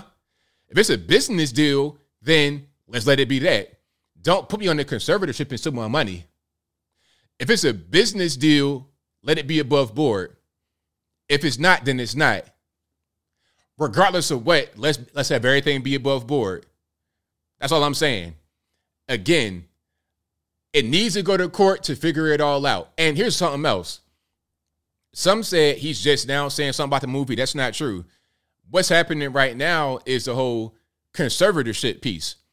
But he had been saying that the movie was inaccurate because they were trying to say that he was low IQ, he couldn't really make decisions for him. He said a lot of that was inaccurate years ago. I've been heard about that. What's new is him being on the conservatorship. He didn't know that. He thought he was adopted. If people that you love and they took you in and you sleep on the couch and you hanging out with them, eating dinner every night, and then they say, hey, you know what, Michael? You should be part of the family, you know, and here's how we can make it happen. You sign this and you're part of the family. You think you're being adopted, but no, it's some other stuff going on, and you don't know any better until later on because you trusted them, you see? So that's my only thing that I'm concerned about. I hope that it's just lawyers getting in the way and it's not what it seems. But I'm going to tell you this right here. I'm going to tell you this. I spoke to a friend of mine. I won't say your name, so shout out to you if you're watching. A friend of mine told me that this kind of thing does happen. It's not uncommon. What'll happen is even like athletes from overseas, different countries, they'll come to America, they'll get sponsored by a family, adopted, or something like that. And they'll say it's about just trying to help out and trying to look out and whatnot. But really, the family wants that particular person to go pro and to make some money. They want it to be an investment. And the person told me that one athlete went through the whole process of getting some kind of adoption or staying with their family. And when it didn't go pro, they got disowned. So it does happen. I hope it's not the case, but it's not unheard of. It's not unheard of. Even with actual biological family members, these weird things happen. Let me show you a clip from 30 for 30 Broke. I found the clip I was trying to play last time, and someone had said it's a race thing. That's a really small way of looking at it. That's so small. That's normie, pea-brain. That's low IQ stuff, because it's not even about that. It's about money. Money has no color. Money ain't black, white, or nothing. Money is money, regardless of what. People do bad things for money. It don't matter who you are. Nah. Let me show you what I'm talking about right quick. Then we keep on rocking. Okay. Bernie Kosar, quarterback for the Browns. Let me see if I can find it right quick. Y'all give me 1 second. And if you like what you're hearing so far, please give the video a thumbs up. Not sexy. For the this tomato dollars, where we at? I'm going to take care of every to come in at the until there's nothing left. I got to find that clip because I know it's right here somewhere. But in the clip, he was talking about his parents and what they did. You know, guys open up restaurants, and that's one of the most volatile type of. A record label, Rasheed Wallace, he had a studio at one point. And say that they regulate. I'm going to find that in a minute. Y'all please hang tight for me. But that's what's going on. So what do you guys think? Do you think that Michael Oher is just trying to get some money and he's broke now and he's not grateful? Like, what do you guys think is happening? Or do you think that he could make some sense here? Like, this could be something where they did some behind doors deals, didn't tell him. What's going on? What do y'all think? All right. Somebody says, nah, respect and honor the parents. So, I mean, your parents are your parents. You don't owe them anything. Again, it's nice if you did, but doesn't mean your parents can rob you and steal from you and just take from you because they're your parents. It doesn't mean that. I mean, if that's the case, it could kill you too, and it's not really your problem, right? I mean, that's crazy. That's not how that works at all. You know, your parents, again, it's nice if you did things for them, but you don't owe them a thing. You don't owe them anything. You didn't ask to be here. They did what they did out of the kindness of their own heart because they're parents, because they're good, because they're raising children. That's their responsibility. If you adopt someone, their responsibility. They're not a meal ticket. But if it's going to be a business arrangement, let's let it be that. And let's say what it is from the beginning. You're going to invest into me. You're trying to make money, and that's what it is. Here we go right here. This is Bernie Kosar coming up. Let's have it be above board. All right. Let's check it out. Oh, your parents don't owe you a thing once you get to be an adult. Once you're an adult, you're on your own, for sure. Again, as always, it's nice if your parents could do things for you. Don't get it confused. I'm not trying to say you shouldn't do anything for your parents and your parents shouldn't do things for you. It's not what I'm saying. But there's no entitlement there, okay? Just because you become successful don't mean you got to just buy your mama a house and all that kind of stuff like that. Ain't no entitlement. If you do it, it's because you want to, not because you're contractually obligated and they can't steal from you. No. Man who has no financial background. And the people who have advised them are often okay, I see what's going on. They won't let me play the audio, the video. That's fine. That's fine. Not looking out for their best interest, but are really kind of worrying about themselves. One of the biggest mistakes you can make is actually keeping it in the family. I wanted to get an agent and separate the money. So what you're hearing right now is Bernie Kosar, quarterback for the Browns. Let me see if I could just put up a picture or something. Like, good grief. Why can't I just... I don't like how I can't show that video. Y'all give me a second. Let me put a picture right quick so you know what I'm talking about. He's talking about how his dad worked in the mills in Ohio when he didn't have a job, and then things kind of went weird. There we go. Let's put it up like that. That'll work. So that's him back in the 80s as a Browns quarterback. Let me put it up on the screen. Money, the football, and the family, so we could all kind of coexist. But my family, they wanted to represent me. They wanted to manage the money. My father, he didn't really have a job. After the mills had closed, there wasn't a lot of opportunity. I knew with my signing bonus, he was paying off his mortgages and paying off the house and the cars and things of that nature. But as I came to find out a little bit later, the Cleveland Browns also cut a contract for my father, who got $1 million. Did you hear that? So, look, he knew that his father was going to eat that signing bonus that he was going to get for signing to the Cleveland Browns in the 80s to pay off the mortgage and things of that nature, the mills that closed in Youngstown, Ohio. It was an issue, right? He knew that he would have to help that way. But what his father did was go behind his back and structure a deal for himself to get $1 million. Not for Bernie, but for himself. Stole from his own son, who was looking out for him and was going to give him money anyway. You see what I'm saying? Now, this is what I'm talking about. The entitlement, the stealing, and the money. The money has no color. Don't get into the whole thing about black person, white person. No. This is money makes people get really crazy, and they do things like this. They will steal from their own children. They will hurt their own children. Parents will hurt their own kids. Will hurt their own parents for the money. I've seen stories of kids setting their own parents up for insurance money. I've seen it all. So yeah, $1 million. All right. So it's crazy. Manager deal. Yep. But it's like, why are you structuring a deal behind my back when I'm giving you money? Without even, he had to find out later. It wasn't like he talked to his son about what he was doing, just getting money for himself, and then didn't even tell him. Had to find out later. The same way that Michael Orr found out now that he was not adopted, that it was a conservatorship from the beginning. All right. So yeah. So what do you guys think? Do you think Michael Orr is just ungrateful and he needs to just let his parents or the people that put him on the conservatorship and didn't adopt him, they got just let him steal? If that's what's happening, what do you guys think about the whole situation? I hope that it's not what I think, but it is what it looks like to me. All right. Yeah, $1 million in the 80s, a lot of money. That was 1984, 1985, a lot of money back then. Absolutely. I mean, that's a lot of money now. $1 million, a lot of money now, but definitely it was a lot more 40 years ago, for sure. Absolutely. Ain't no question about it.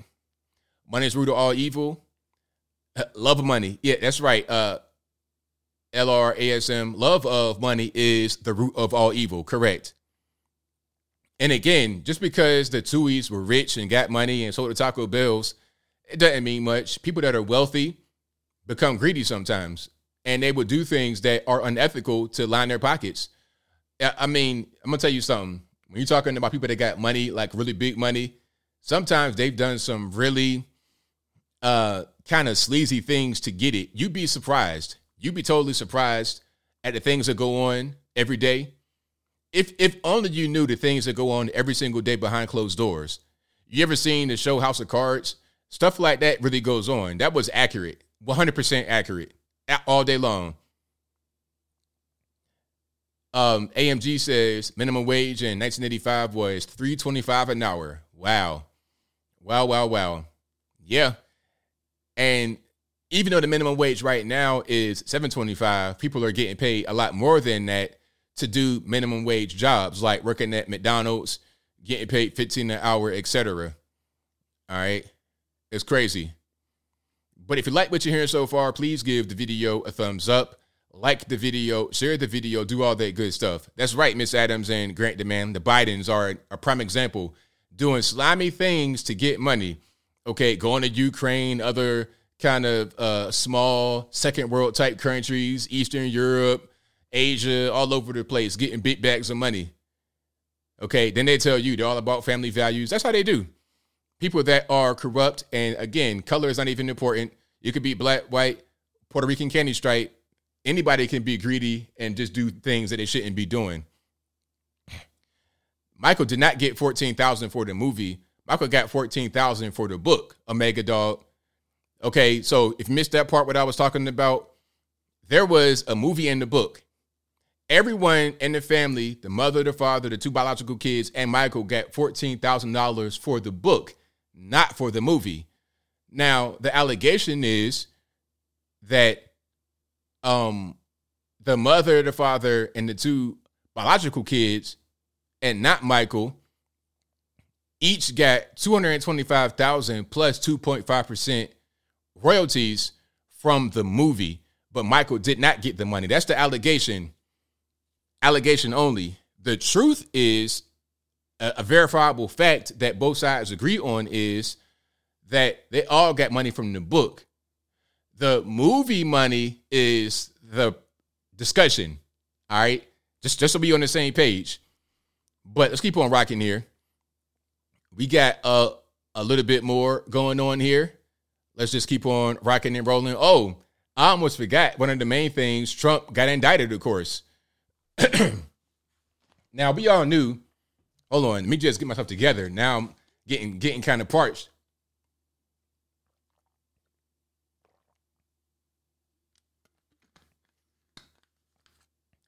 We all knew that Trump would get indicted in Georgia. We all saw that coming. We all saw it coming. We knew that it was just going to be a matter of time before that happened. And it has happened. Trump got indicted by the DA out there in Fulton County, Fani Willis. Now, we all know about Fani Willis. She's out there in Atlanta partying, messing with young boys, Donovan Nut Thomas, allegedly. We all know about that kind of stuff. And she has finally gone ahead and indicted Donald Trump and 18 others. And I was listening to the names being read by Fani Willis and that screeching voice. And I'm like, okay, are they going to call my name? Like, they didn't call everybody in Trump world. They didn't call Rudy Giuliani. They didn't call Jenna Ellis, Mark Meadows. They didn't call everybody to get indicted. Now, here's my question. If you are a lawyer and you're giving your client advice, is that enough to get indicted? Should you be getting indicted for advice? Is that how that works? So I'm a lawyer. You hire me to give you advice, to give you potential pathways to go forward. And as a result of a pathway that someone doesn't like that I took, I get indicted for that? How does it really work? Legal advice? Is that a crime? I don't really know. Now, there's a lot that went on. This is really raggedy. Banana Republic stuff at best. At best, Banana. Hold on. Before we get to Fani's screeching voice, this is Banana Republic stuff at best. And you got quite a bit of hypocrisy. You got a lot going on. Let me show Fani first, okay? Matter of fact, let me see if I can find a picture of Fani from my man Dom Luker's Twitter page. Shout out to Dom Luker. Let me find that right quick so you can kind of see what we're dealing with. All right. And if you like what you're hearing, I know what to do. Y'all get a video a thumbs up. Like the video, share the video, do all that good stuff. I know your ears. RIP to your ears. All right. Let me go ahead and find that right quick. And then we'll keep on rocking. Because you got to kind of see what's happening. Oh, okay, there we go. There we go. Now, the allegation is that Fani had a relationship with a gang member that got murdered in 2015, Donovan Nut Thomas. And Donovan Nut Thomas got killed by YSL, and he was part of YFN, which sparked a war between both gangs that resulted in 50 murders in the Atlanta area over a course of about 5 years or more between 2015 and 2021. And she's now prosecuting the gang that allegedly killed her alleged boyfriend.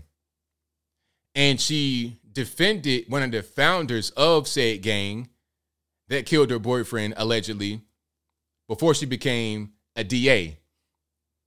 And it just so happens that the guy that she defended is not being indicted right now, but everybody else is. How does that really work? I don't know. But here's some pictures of Miss Willis. All right, check it out. So that's her right there with Shaq. All right, partying up, living it up. All right, and then here we go. I think that's Major Hype right there. He's like a comedian and dance hall guy, you know, island guy, Grand Marshal. I'm not sure what she's a Grand Marshal of right there. And then that's Tyler Perry, of course. Tyler Perry. And then I'm not sure what that is right there. But you see, she's outside. Ain't that how the youngins say? She's outside. That's Fonnie Willis, the DA right now. So she's out here in these streets. Let me see if I can find. There's always more. Let me keep on going here, so you get an idea of who Miss Willis is. Then we're going to get into her professional mode, right? Every individual charged in the indictment is charged with one count of violating Georgia's Racketeer, Influenced, and Corrupt Organizations Act through participation in a criminal enterprise in Fulton County, Georgia, and elsewhere to accomplish the illegal goal of allowing Donald J. Trump to seize the presidential term of office beginning on January 20th, 21.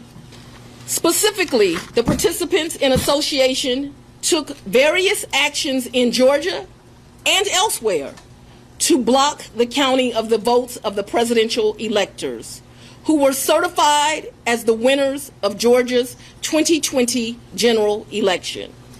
The indictment alleges that rather than abide by Georgia's legal process for election challenges, the defendants engaged in a criminal racketeering enterprise to overturn Georgia's presidential election result. So you get the idea what's going on. I don't want to give you too much of that screeching voice. I know it's kind of annoying. I'm getting triggered beyond triggered right now, so I will spare you. But that is Miss Fonnie Willis reading off the charges there, or what's happening with the indictment. But now here's the problem. And if anybody is in their house that's a legal mind or knows how this works, and I'm incorrect in what I'm saying, y'all let me know. But the indictment was leaked to the press on Monday morning before the grand jury convened and sent the indictment to the judge. Okay? So the way it works, the prosecution recommends an indictment and the jury votes on it. So when the jury votes on it, it gets sent to the judge. Now it's sealed. It's an indictment. But you can't say the indictment is done or complete until that process happens. But they circumvented the process by publishing it by accident on the website in Georgia. So, of course, the media picks up on it and publishes it. And then they delete it talking about, oh, it was a mistake and it was a fictitious document. It wasn't real. But then when the actual real indictment came out after the grand jury convened, and by the way, I think that it was rushed because they were allegedly supposed to convene on Tuesday, but they wound up convening on Monday late, which resulted in Fonnie Willis having the 12 midnight press conference to discuss it. It probably would have been they convene on Tuesday, get it done by close of business, and then Fonnie Willis comes out 5 o'clock right there, right street, and reads off whatever she got to read off, and then go home and eat dinner or whatever. Go out to the club on that Tuesday, get hookah and hot wings or whatever they do in Atlanta. But anyway, I digress. The point is that this whole thing was raggedy and janky. But if I'm wrong, y'all let me know in the comments. Now, the clerk from Fulton County who made the mistake, the accident of publishing the indictment spoke out. I did a video about that earlier. Let's check that out if you have not seen it. And of course, link in the description. Go to the website. I did a video, and the full video is also right there. Check it out. And Linda, Shea Alexander says she was under a lot of pressure to make sure this process went smoothly. There were no hiccups. She says in trying to be perfect, she made a mistake, and instead of hitting save, she hit send. I am human. Fulton County Clerk of Court Shay Alexander says even though she's human, she strives for perfection. And that's how the mishap happened. The mishap was she inadvertently posted the indictment charges against former President Donald Trump, even though the grand jury was still deliberating Monday. That set off a media firestorm and had Trump's attorneys saying prosecutors had no respect for the grand jury process. Alexander said this had nothing to do with the DA's office and there was nothing sinister about the mistake she made. I have no dog in the fight. She says in an effort to handle the indictment perfectly, she messed up. I did a work sample in the system, and when I hit save, it went to the press queue. Some news reporters saw it before it was deleted. Alexander says what they saw was unofficial. It wasn't an official document. It wasn't official charges. It was the dry run. It was a work sample. Even though it had a case number, Alexander says it didn't have a stamp and other markings that would have made it official. I asked her why did she release a statement calling the document fictitious. Before she explains why she called it fictitious, let's back up a little bit. Do you see this right here? There's a poster with her face on it. And I think that she has to get elected. So are we using the TV time to plug your re-election? Am I seeing that? That's not funny. I think that's her. Am I right or wrong? Y'all let me know. So yeah, that's her because her name, Shay Alexander, says it right there. Alexander, Clerk of Court. Purpose, passion. Really? Are you advertising yourself right now when you made the biggest mistake in the country? So-called alleged mistake in the country? Why did she release a statement calling the document fictitious? That was the best word I could come up with. It was fictitious. It wasn't real. It didn't have a stamp on it. Why didn't you just say it? That was the best word I could come up with. The best word I could come up with. Ma'am. Is that what we... It was fictitious. It wasn't real. It didn't have a stamp on it. Why didn't you just say it was an error? She says fictitious was what her team came up with. We've been getting some calls. Her office has received calls and emails with threats. People saying, I'm coming to get you. Those threats have been forwarded to the sheriff's office.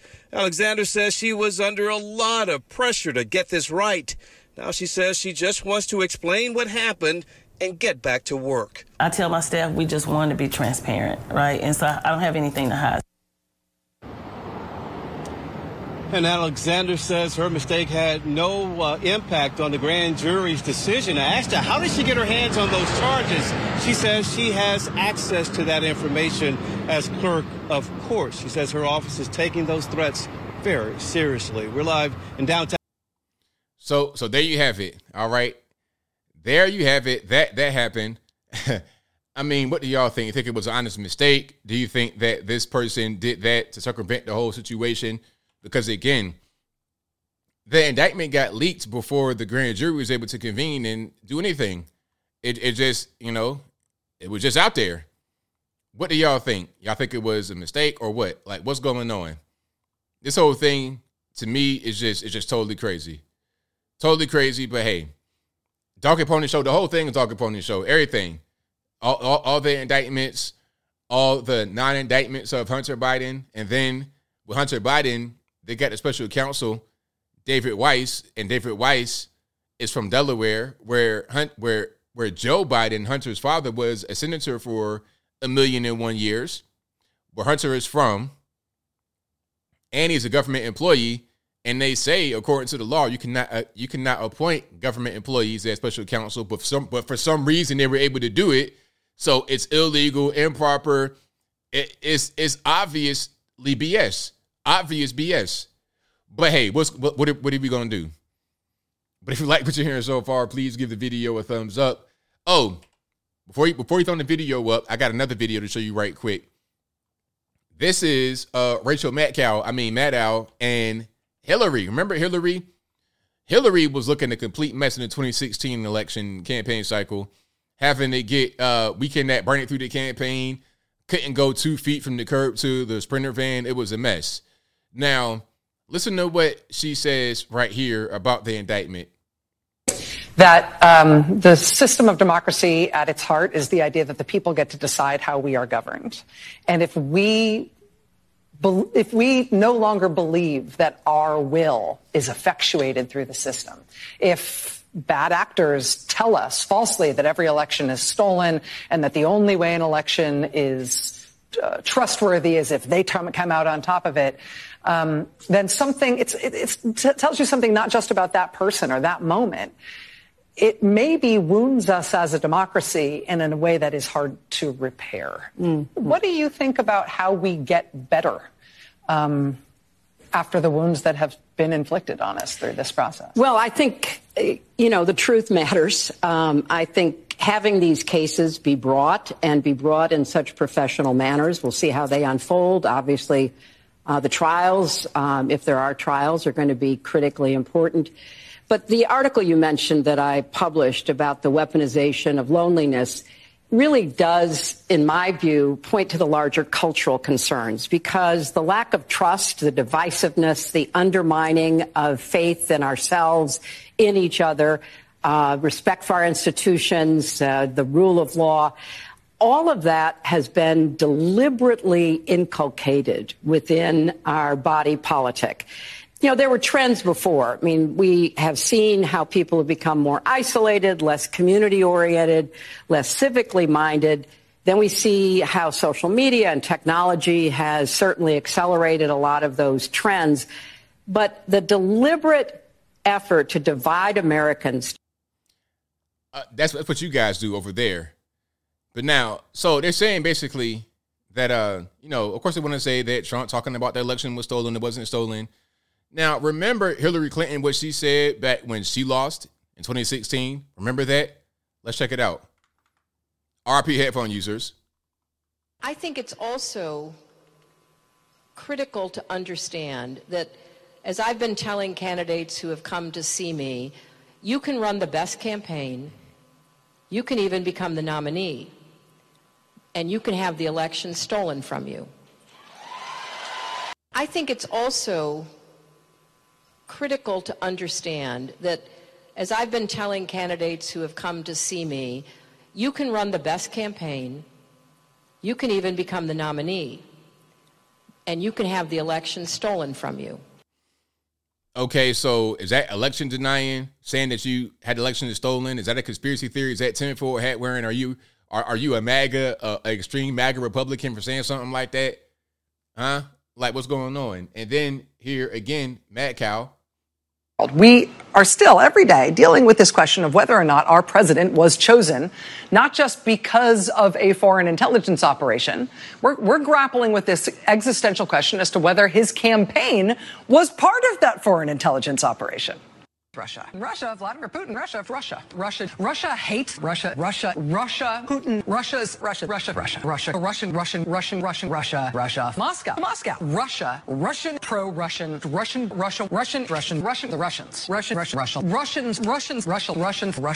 Russian. You get the idea. Russia. They impeached President Trump over the Russia thing, which was an attempt to overthrow the election, because they said it was rigged by Russia.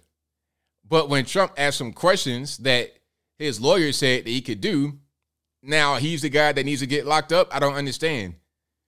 It's so dumb. And this is the reason why people are starting to be like, you know what? I don't even like what they're doing to Trump. I'm going to go ahead and vote for my man in 2024 because this is just all a game. It's ridiculous. It's nonsense. I'm going to vote for Trump.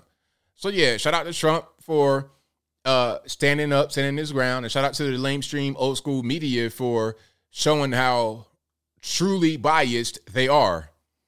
But if you like what you are hearing so far, please give the video a thumbs up, like the video, share the video, do all that good stuff. That'll help me out tremendously. I got super chats on deck. Then I'm going to get to the calls. The number to call is 434-658-1220.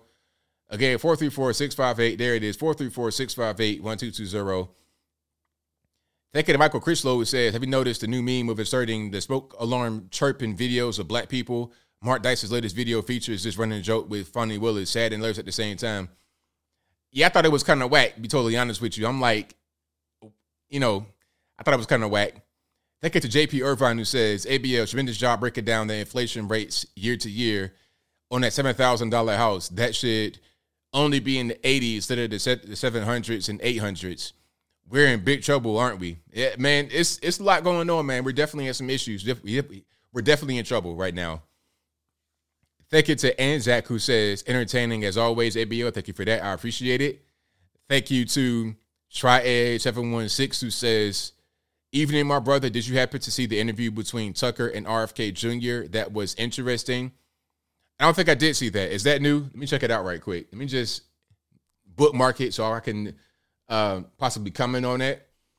And let's see, Tucker Carlson and let me see, RFK. Okay, this came out on the 4th. I already favorited it, but I didn't watch it. I got to check it out. But I did see it come across my timeline because I already got it favorited. Thank you to Monique Price, who says, I can't wait for the Trump mugshot merch. Oh, I can't wait for the mugshots. I cannot wait for the mugshot to come out. Oh, and for you guys that don't understand what I'm talking about or don't know,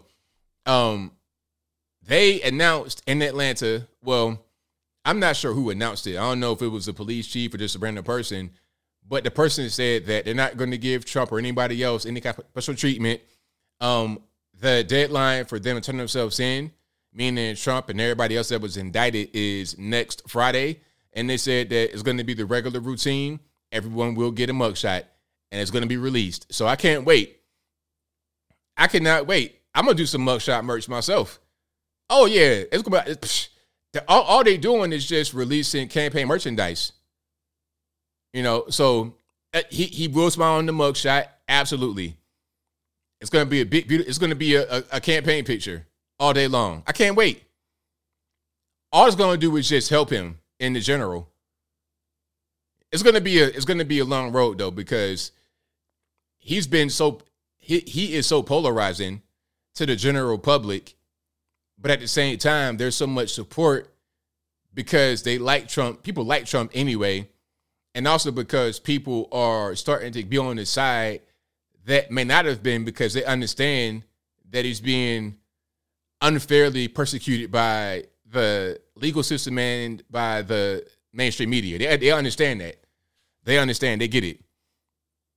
Thank you to F Ranger Xbox, who says Hillary sold uranium to Russia. I remember that. Absolutely. But you guys know what time it is. The number to call is 434-658-1220. Again, 434-658-1220. You can also get in through the email in the description box. You could be right here in the bottom left-hand corner of the screen. Do not be afraid to call. It is all good. It's just me and you talking. Let's go ahead and get rocking and rolling. Let's go ahead and start up Skype. If it doesn't work right, don't blame me. Blame the white man. You know it's not my fault. Let's go ahead and get rocking. Again, 434-658-1220. Let's go ahead and do it. 860, you're on the line. Who am I speaking to? Hey, BL, it's F Ranger Xbox, brother. How you doing? It's all good, man. What's happening? Oh, I think the only thing that's going to straighten this country out is military tribunals for treason and murder. Because, you and I think a lot alike. And I lived in Hawaii for 3 years as a child. And that, Maui, that's always been, they're real strong on natives only owning certain sections of the islands there, because there's multiple islands, not just one island. And, of course, my dad was in the Navy, so we were on Oahu with, right there off Pearl Harbor, the naval base. But the thing to watch now is, with all the stuff the Democrats always say, oh, the indigenous people, how the white man screwed them and how the white man stole the land. Are they going to let the native Hawaiians keep their land, or are they going to screw them out of it? That's the real issue to watch, because I'm spot on with you. The high winds and the climate and the way they diverted the water. And they didn't even sound the emergency alarm. So a lot of kids were at home and never got a warning to get out of their houses because the emergency alarms were not sounded. It's very tragic. And my heart goes out to them. But oh yeah, one thing I want to say in closing, I would have thrown down with the black man on the dock with those idiots in the pontoon boat, because I, I, I personally can load and unload my 16.5-foot bow rider boat set up for fishing by myself, 5 minutes or less. And I know when I leave my house, I put my coolers and the fishing poles in the boat because I know that I'm going to need them in the boat. I don't wait till I'm at the boat ramp in the water with 20 people waiting in the Florida sun to put my rods and my cooler and everything from the truck into the boat. It's like, why didn't you just put it in the boat at the house? You knew you were going to get in the boat on the water. Anyhow, that's all I got to ABL. I got rid of my boat. I have a kayak now. I just throw it on my shoulder, throw it in the water, and go. I ain't going to worry about them idiots. God bless you, brother. God bless America. Great show. Love you. Bye. Thank you for the call. Appreciate it. All right. Shout out to my man for the call. Always a good win. 423 on the line. My speaker too. Hey, ABL. Yes. Hey. Sorry. I didn't think there's a delay. Yes, there is. So do not. Avoid the screen. Talk to me on the phone. Yep, I got it turned off. Hey, I've been listening to you for several years. I love your content. Big fan.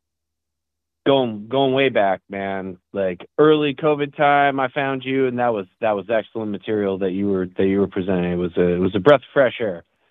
Thank you, man. I appreciate it. Recently, though. Yeah, absolutely. Hey, something recently came up, though, that you brought up that it just kind of lifted my eyebrow, got me thinking. So about, illegal immigrants at the border. This is several weeks ago, but I'd been thinking about it, right? And he said, hey, if they're coming over and they're sanctuary people, right? They're trying to escape persecution, right? My only thought that came about that was, well, what if they did actually have money and get to the southern border, because that's the open part to get in here? Oh yeah, that's what trying to. Sorry, go ahead. No, go ahead. You were saying if they had money getting to the southern border. Yeah, because you were like, hey man, what are the odds that these people, they all got that they're paying for plane tickets, they're traveling across the world to get out here, et cetera, et cetera. And I'm with you for the most part. But I imagine, like, because I'm a father and what have you, and I imagine I would give away every single penny I could ever have to protect my family, and if I were seeking sanctuary, I would do that. And that was just the thought I thought I'd throw out there is I would do that, and I imagine for the vast majority, like 99.9% of them, absolutely that's not the case. And I don't know how we could possibly identify those people coming in because there's such a high volume, but just something that I thought I'd point out to think about. I don't know if you're in agreement with that or if that's, way out of left field for you. Well, I mean, people that are coming here through the southern border, a lot of them have money because you have to pay these coyotes a lot of money. When I say a lot of money, I mean like $5,000 each time they cross. Like, these are not necessarily just poor, destitute, and they come from all over the world. So it's like, okay, if you came from China, how'd you get to Guadalajara? How'd you get right there? You can't just walk across from Beijing. Right. You have to get on the airplane and fly multiple countries, pay a lot of money. Like, it's a whole organized thing they got going on. So yeah, they got plenty of money, and a lot of them come with nefarious purposes to do other things rather than just getting money. It's not just economic migrants. They come over here to commit crime. They're pushing drugs, guns, human trafficking, all of that, everything. The money's here. Yeah, absolutely. Yep, for sure. Yeah, my only consideration that I had was like, well, if they have money, and I mean, like, if they're escaping too, obviously they're not going to use normal routes. Like, they're not going to fly from Beijing, China to New York City or I don't know, Seattle, Washington, however they would choose their route, right? They're not going to do that. They're going to do it through another entrance, which would be harder to find. And at the southern border, there's such a high volume. I mean, that's a good place to disappear, which is its own problem in and of itself, right? But that's all I was thinking about. But I did want to say, man, your material has been just a breath of fresh air constantly throughout the years. I really appreciate it. Your show has been consistently awesome. So I won't take up any more of your time. I appreciate it, man. Thank you for the call, man. Definitely appreciate you. You betcha. Bye. All right. Shout out to the caller. Yeah, man. Southern Border, they're coming across with money. You know, the narrative from the media is that these are like poor, destitute. They're just walking across. They got their hat in their hand. Please, sir, can I have some more? Nah, they got money. They got money. They got more money than the average American all day long. I appreciate it. 859, you're on the line. Who am I speaking to? Yo, ABL, how's it going, my friend? How's it going? It's all good, man. What's happening? Oh, fantastic. Your libertarian Luciferian friend here. And I'm just, it seems kind of crazy. I can't wait for the merch coming out of my man, our man, Donald Trump, mugshot. I'm going to get a t-shirt, man. Right on. I'm going to be rocking it, man. I mean, like, free my homies. I don't necessarily, I will say that there's something about Trump I do like and dislike about him, but hey, he's a character, man. Oh, all day long. Absolutely. So, and also the thing is, I mean, the economy was a whole lot more better under Donald Trump, man. I had myself a better apartment. I was married. I had 2 cars, working one job, pretty chill. Now I'm working two jobs in a pretty bad neighborhood, and I'm divorced. Yeah, life is definitely different. Yeah. Yeah, life is going to be a whole lot more harder because the economy is not picking up, and we're stuck in the situation. Some of these people want to push more government to waste our time and waste forever. I don't know if that's by design or just because of idiocracy, my friend. But sorry, I'm like. But what I was saying is that life was a lot more better. Life was a lot less hectic. And, I can pick up some jobs and hobbies and stuff like that back in the day. Now it's like, man, my friend had to move in. My friend who got kicked out of his apartment, he had to move into my place. And it's a bit of a struggle, man. And inflation's going up. Ever since that Biden became in office, working harder doesn't cut it. We definitely need this guy back in office. Absolutely. That's blue collar as I am, man. That's blue collar as I am, man. Whoever's listening, you may disagree with him on some things. Heck, there's sometimes I was mad at him because he backstabbed Julian Assange. But you know what? What means more? What means more? Your stability and money. You got to think about that. Vote for what benefits all of us, not just some ideology woke stuff. He may seem mean, but we got to do what we got to do, my friend. Right on, man. Much love, man. Hey, enjoy the show, man. Talk to you later, bro. Thank you for the call. Appreciate it. Much love, bro. All righty. Shout out to my man for the call. Thank you guys for being here. If you guys like what you're hearing so far, please give the video a thumbs up, like the video, share the video, do all that good stuff. That'll help me out tremendously. Could not do the show without you. Let's keep on rocking and rolling. All right. Let me go to. All right. Give me a second. 912, you don't line. How much speaker to? What's going on, ABL? It's your favorite YouTube partner, Joel Davis Media Network. How you doing today, man? Everything's good, man. What's going on? Nothing, man. First of all, man, another amazing show as always. I'm glad that you talked about the Michael Orr situation because that needed to be addressed. I was at first, I'm not even going to lie, I was thinking that Michael Orr was playing the victim. But after I did some research and shout out to Pat McAfee show. I like his show. I think his name is Pat McAfee. He brought out some strong information that I could actually verify that happened that made me see that he got hoodwinked. Allegedly, he got hoodwinked. Come to find out that the guy the whole story came to play because of Sean Toohey Sr. His best friend was the one writing and working on the book about the situation with the Tooheys and Michael Orr. And he started shopping it around just for a book deal.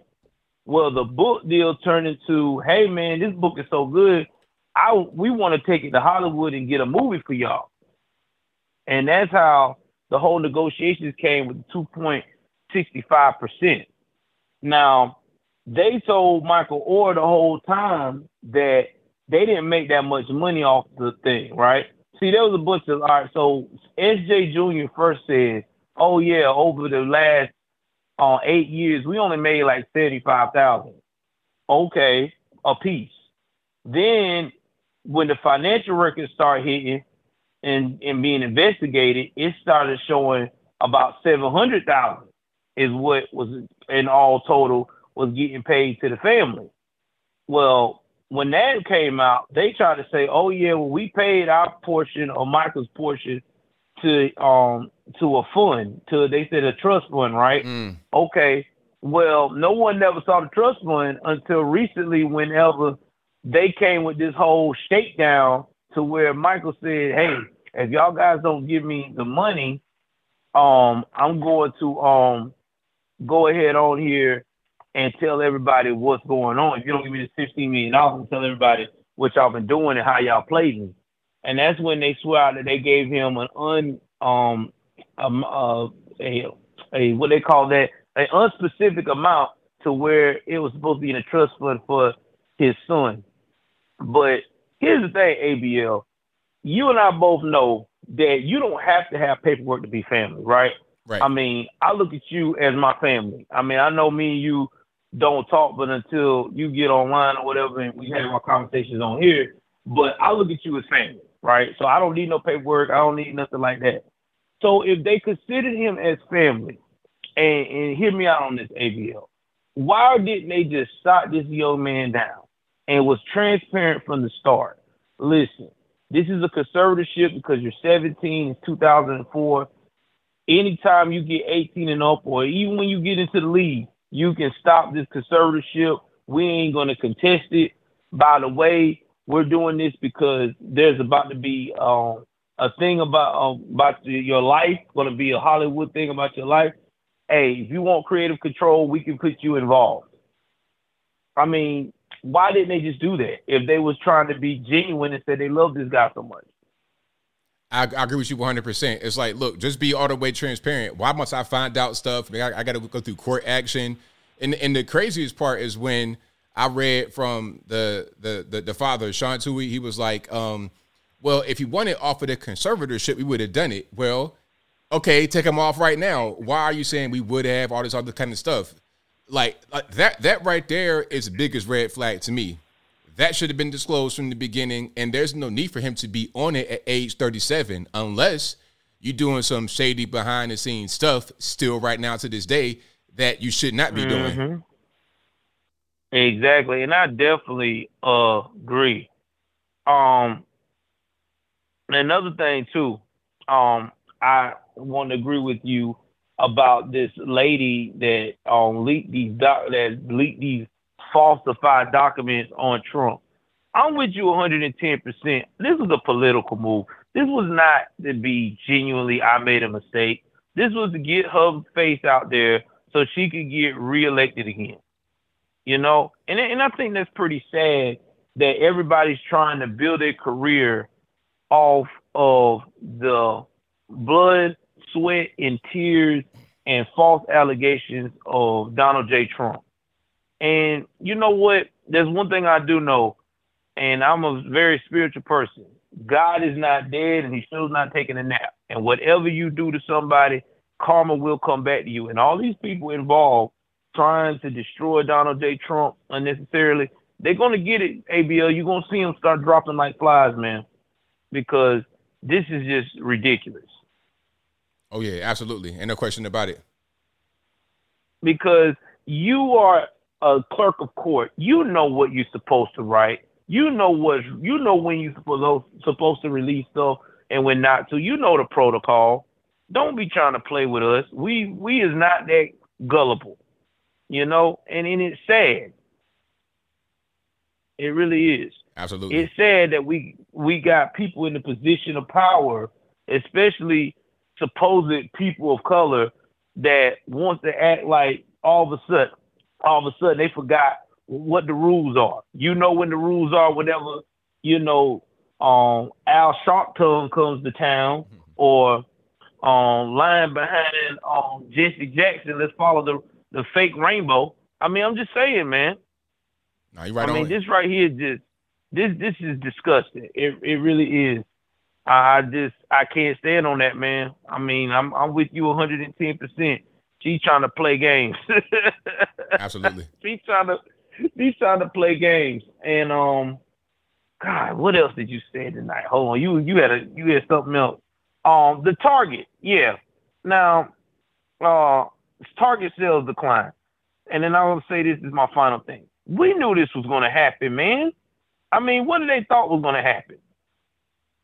I mean, every time they go out here and they say, oh, yeah, I'm with the Alphabet Soup Club, right?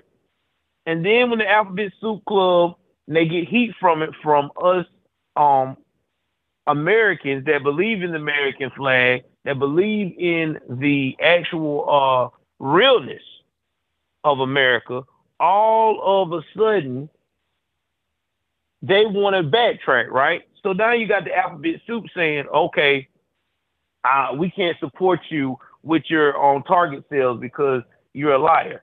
But then when that happens, they also lose our support as normies / real Americans, because we feel like you can't be trustworthy. We can't trust your brand. We can't trust you. So how can I trust your brand if I can't trust you? And that's why the sales decline. Just like what's going on right now with Bud Light. I mean, it happens every time. Right on, man. Exactly. So to me personally, they need to quit playing games.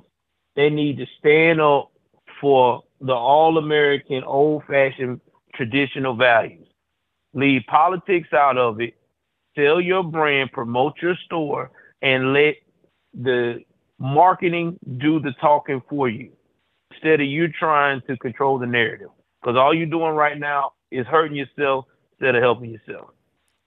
There it is, man. Well, thank you for the call as always, man. I definitely appreciate you. Thank you. Hey, no problem, man. And we'll be live tonight right after you at 11 o'clock, man. They can catch us right there. And I hope you get to 1 million, man. Thank you, man. As always, I definitely appreciate you, boss. You anytime. All right, now. Shout out to Joel Davis Media Network. Y'all go ahead and subscribe to him if you're not subscribed already. Again, Joel Davis Media Network. Y'all go ahead and sub to him. Let's keep on rocking and rolling here. Let's go to 845. You're online. Who am I speaking to? Hey, ABL. How are you? It's Michael. I'm well, man. How about yourself? I'm good. Thanks for answering my call. I've been watching you for many years. I appreciate your voice and your mind. How are you? Hey, man, everything's great, man. Thank you for your support over the years. I really, really appreciate you. Thanks. Hey, question. I got 2 questions for you. All right.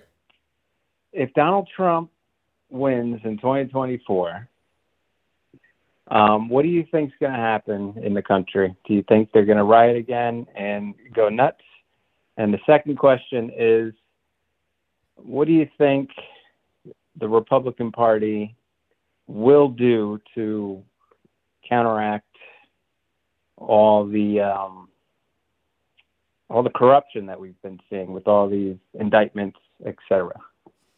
Well, now, as far as if Trump was to win, I don't think it's going to be a big movement to have riots and whatnot, because people aren't really happy with what's going on right now with Joe Biden. So it's not like, okay, if another guy wins, people will be so upset, because what are you losing if Joe Biden doesn't win again? There may be some riots because you're going to have some that are funded by a lot of these radical groups, leftist funded, your Antifa type people. They may be out there doing random stuff, but it's going to be expected. But it won't be a widespread social thing in which the regular everyday person is really upset. Now, as far as Republican Party, I mean, there's not much they really can do, because you're talking about, at the end of the day, like local politicians. You're talking about Fani Willis. What are you going to do to her? Maybe you could try to get some kind of federal investigation into prosecutorial misconduct, but I'm not sure it's going to be a state issue or a federal issue. I'm not sure how that really works. Same thing, Alvin Bragg. You're talking about like local stuff going on. That's kind of what I see. So maybe they could do some federal things. Maybe they can't. But I'm not really sure what can be done. I think when Trump wins, if and when he wins, he is able to just get past all of this. Because if anything happens with anybody that's connected to him, with any kind of criminal allegation, criminal activity, all he's got to do is pardon them, and it's over with. Yeah, I hear that. I just feel like the Democratic Party, they don't pull any punches, and the Republican Party seems to pull all their punches, even when they have they can just hammer the nail in the coffin, but they won't do it. It's very frustrating. Right, understand. So anyway, that's what I wanted to ask you. I do worry. I feel like when Trump wins the election, I think chaos is going to ensue. But I do think we will overcome, and good always wins against evil. And that's all I have to say. Thank you for taking my call. Thank you for the call, man. Definitely appreciate you. All right. Shout out to the caller. Most certainly appreciate him. Let's keep on rocking and rolling here. The number to call is 434-658-1220. Again, 434-658-1220. It is all good. Y'all keep on chiming in. 918, you're on the line. Who am I speaking to? Hey, what's up, baby? It's JB Scotch from Oklahoma. How you doing, buddy? It's all good, man. What's happening? Hey, not a lot, man. Just enjoying the show like always. Right on. Man, I just got a quick message, man. I'm going to say that I need me a new Trump shirt. Okay? I need that mugshot shirt. I got a couple Trump shirts I bought from Mark Dice back in the day. You know, like George Washington, Lincoln wearing the Trump hat. But man, I've worn the hell out of those, you know, and I've lost weight since then, so I need me a new Trump shirt. So as soon as you make that mugshot shirt, I'm getting me one, man. Right on. And I suggest everyone else too, and wear it proudly in public, and you'll get a lot more support than you think. Because when I wore mine in public, even in like bigger towns, the people that did support them would come up to me and kind of like whisper to me, be like, "I like your shirt," and I would say, "Hey, you don't have to whisper it. Go on, you know, MAGA, you know." Don't be shy. Don't be scared to say that in public, you know. So yeah, I'm ready to get one of those new Trump shirts, man. I'll be looking out for them. Absolutely. Well, that's all I want to say, man. Great show as always. Keep it up, and love you and the community here. And you know, let's hope next year's a better year. Right on, man. Thank you for your calls always. Definitely appreciate you. All right, later, man. All right. Shout out to my man for the call. Most certainly appreciate him. Let's go to 949. You're on the line. Who am I speaking to? Yeah, hi, ABL. This is Marta Allen. I spoke to you probably a couple weeks ago. Glad to be speaking to you again. Hi, everybody out there. Just wanted to talk to you about some global warming. My husband brought up an excellent point. He was saying, okay, here in California, they make everybody, smog their cars. Meanwhile, you go to Washington, they don't have the same thing. If global warming is so bad, why doesn't every single state make cars, as far as smog laws? Yeah, that's a very good point. Very good question. So it's pretty much, I just want to say hello, callers. And hello, ABL, and I don't want to keep you. I just wanted to know what your opinion was on that, and I love your show. And I'm hoping definitely that Trump wins and try to keep the faith, but let another caller come in and see what they have to say. But I love all the callers tonight. It's been wonderful. Thank you guys out there. Thanks for calling in, and thank you for taking my call. God bless. Bye. Thank you for the call. Appreciate it. Bye. All right. Shout out to the calls. You guys are fantastic. If you like what you're hearing so far, please give the video a thumbs up, like the video, share the video, do all that good stuff. That'll help me out tremendously. And We got a lot going on here. It is wild. All right. Now I'm reading some of the comments. You guys are crazy, but I can't wait for that mugshot shirt to come out. That's gonna be top tier merch right there. 513, you know line, who am I speaking to? Hi, my name is Wes. I know this sounds terrible, but do you really think Trump is going to win? I'm not saying I don't want him to win, but I would like a Republican to win as opposed to a Democrat, but I just don't see Trump happening. I wish there was somebody else that was better in place. I don't know who else that would be, but it almost seems like it's destined to fail. I mean, it's going to be a challenge, of course, but I think he can win because of how weak Biden is. The only reason Biden won in 2020 is because of the Barack Obama connection. People knew him from that. And now that we have Joe Biden by himself with no Obama, people see how bad he is. So there's I agree with that 100%. It's I don't even I watched a video of him earlier, and it was a bunch of people just clowning on him like, what is going on? Okay, so my point that I was making is people see how bad he is right now, so there's less of an ability for him to succeed over anybody. And I don't really see anybody on the GOP side that has a better chance than Trump. I know where you're coming from because of all the things that are negative that the media has put on him and whatnot, all the baggage that Trump may come with. But even with all the baggage, who has better chance of being able to win? That's a question I can't answer because, I mean, I wish there was somebody better. I just wish there was somebody better. And I'm not like dissing on Trump, but on the other hand, like you said, that people have this idea of him and they don't even know anything about him. They're like, I don't like him. And it was even before he was president, they were like, I don't like that guy. All right. So they come in there like, I'm not going to vote for that guy. I wish there was a better candidate.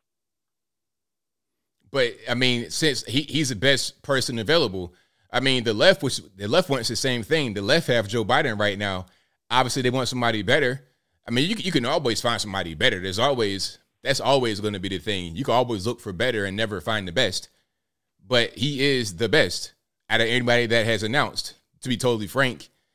And no, it's a good point. I mean, you're not saying anything wrong. Let me put it a different way. I don't know enough about politics.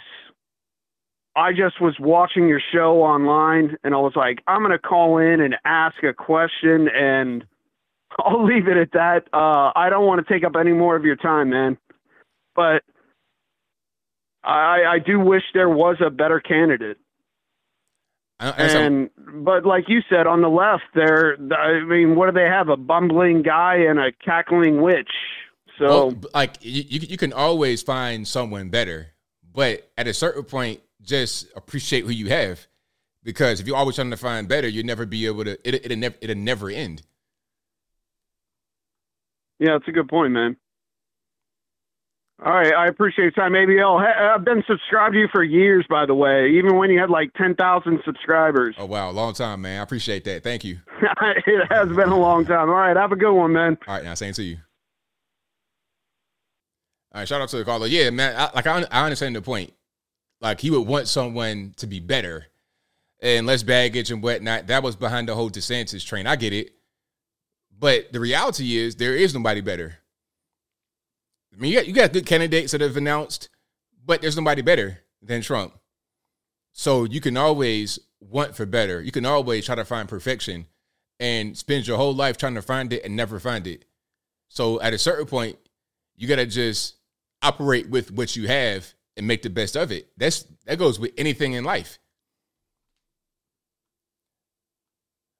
412, you're going to learn who am I speaking to? Yes, I'll talk to ABL. You're speaking to me right now. Hey, ABL, how you doing? Everything's right. About yourself? Good. Hey, I'm calling about the last caller. I somewhat agree with that because I think that Trump is going to be so entangled with the courts and everything, and he's not going to be able to get out there and do what he needs to do as far as winning. Okay, so who's a better candidate? I don't know. I can't answer that. Is there a better candidate? I don't know. I mean, that's what I'm just really concerned about how things may turn out for him. I mean, there's always going to be concerns with anybody that you have, but I understand where you're coming from. You're saying that he's going to be wrapped up in the court action and he's imperfect. Of course, I understand where you're coming from, but at a certain point, I mean, there's not going to be a perfect candidate. There's not going to be the best candidate. It's just, I mean, it's just life. It's like that. But I do feel like that we should sometime think about it in 2024 if things start going south. What do you mean? If things don't turn out right for Trump, we have to think about another replacement. I don't understand what you're talking about. What do you mean? I'm talking be plain. about if things don't go good for Trump as far as the courts. You're not being plain. What you mean is if he gets convicted, correct? That's what I'm saying. But see, check it out though. I mean, if he gets convicted, he could still be the president and he could pardon himself and get out of it. So it doesn't True. So, but not in Georgia. Not in Georgia. Now that's state. That's a totally different thing. I've also read that he can also pardon state charges. I've read that. So I mean, like I heard differently. I mean, we've both heard. Goodness. We both heard different things. That at the end of the day, I don't think that it's going to go that way. But again, I don't. I did hear differently. I understand that he can be accountable for that. Caller, listen to me now. I understand what you're saying. My point I'm making is I understand your point of view. I understand your concerns. But truthfully, there is somebody better. So, I mean, there's risks involved, of course. You could pick someone who may not have the baggage that Trump has and lose, or you could pick Trump and win and still and deal with the legal problems. So it's going to be pros and cons regardless, but I understand where you're talking about. I understand where you're coming from, but we just got to look at it and just not be afraid to take risks. Either way it goes, it's going to be your risk. Okay, just one more thing. I'm actually worried about how if we don't get it this time around, things could just be a disaster for whatever may happen in 2024 if we don't win this next race. I mean, I get that, but again, you could put Trump in there and then he could lose or get caught up in the state charges. You could put somebody else in there, but then again, you still got to win the primary, and there's nobody even close to Trump in the primary. So we got to just understand that if Trump is leading by far, I saw a poll that said 54% for Trump, and the next person was DeSantis at like 16%. I mean, what are you going to do with that? So when Trump gets a nomination, you just got to put everything behind them and push them to the front. And there's always going to be a risk with whoever you have in there, and you got to live with it. It's just kind of the nature. But I agree with what you're saying. I understand your nervousness. I get it. But what are you going to do? I agree with what you tell me, but I do think that we need to think about if things do go south. But honestly, what can you really do about that? What can you do if Trump is leading everyone by far? Well, hold on, let me get the question out. If Trump is leading everyone by far in the primary polls and he wins the primary, what can you do after that? Well, I can tell you one thing. If things go bad for him, he can always give his votes to some other Republican. He can do that. Is that how it works? Like as far as Yep, he can do that. Yeah, he can do that. Yeah. So sure, he could say, well, you know what? I Donald Trump, so and so. You know, I'm not going to be running for president because of so and so and whatever. Hey, I hope you would support this other person, maybe. So if he wins a primary, can he give his primary votes to someone else? Well, yeah, if there's still people in the race, why not? Is that how that works? So it can get down. It always gets down to two. right before the end, it gets down to 2, okay? And then it goes down to 1. That's not how that will. Okay, so if the people vote in the primary Trump, and then Trump says, "Nah, you guys, I'm gonna give the votes you gave me to somebody else," that can't happen.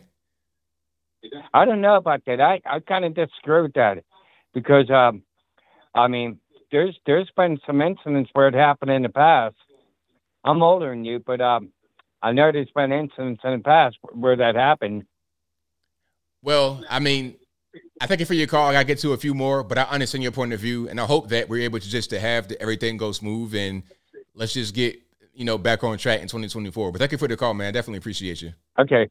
Bye-bye. Bye. Yeah, I understand people are concerned and nervous and whatnot, but if Trump wins a primary, that's it. You just got to get behind him, and nothing you could do. There's nothing you could really do. I mean, we can shoulda, coulda, woulda everything to death, but there's nothing else you can really do. Now, people said that Trump cannot pardon state charges, but I read Mark Levin was saying that he could. I'm not quite sure how that works. I think the pardon is with federal charges. I don't really know. I don't know the ins and outs and ins. I'm not a lawyer, so I can't really give you all the details on that. So I'll keep on rocking and rolling.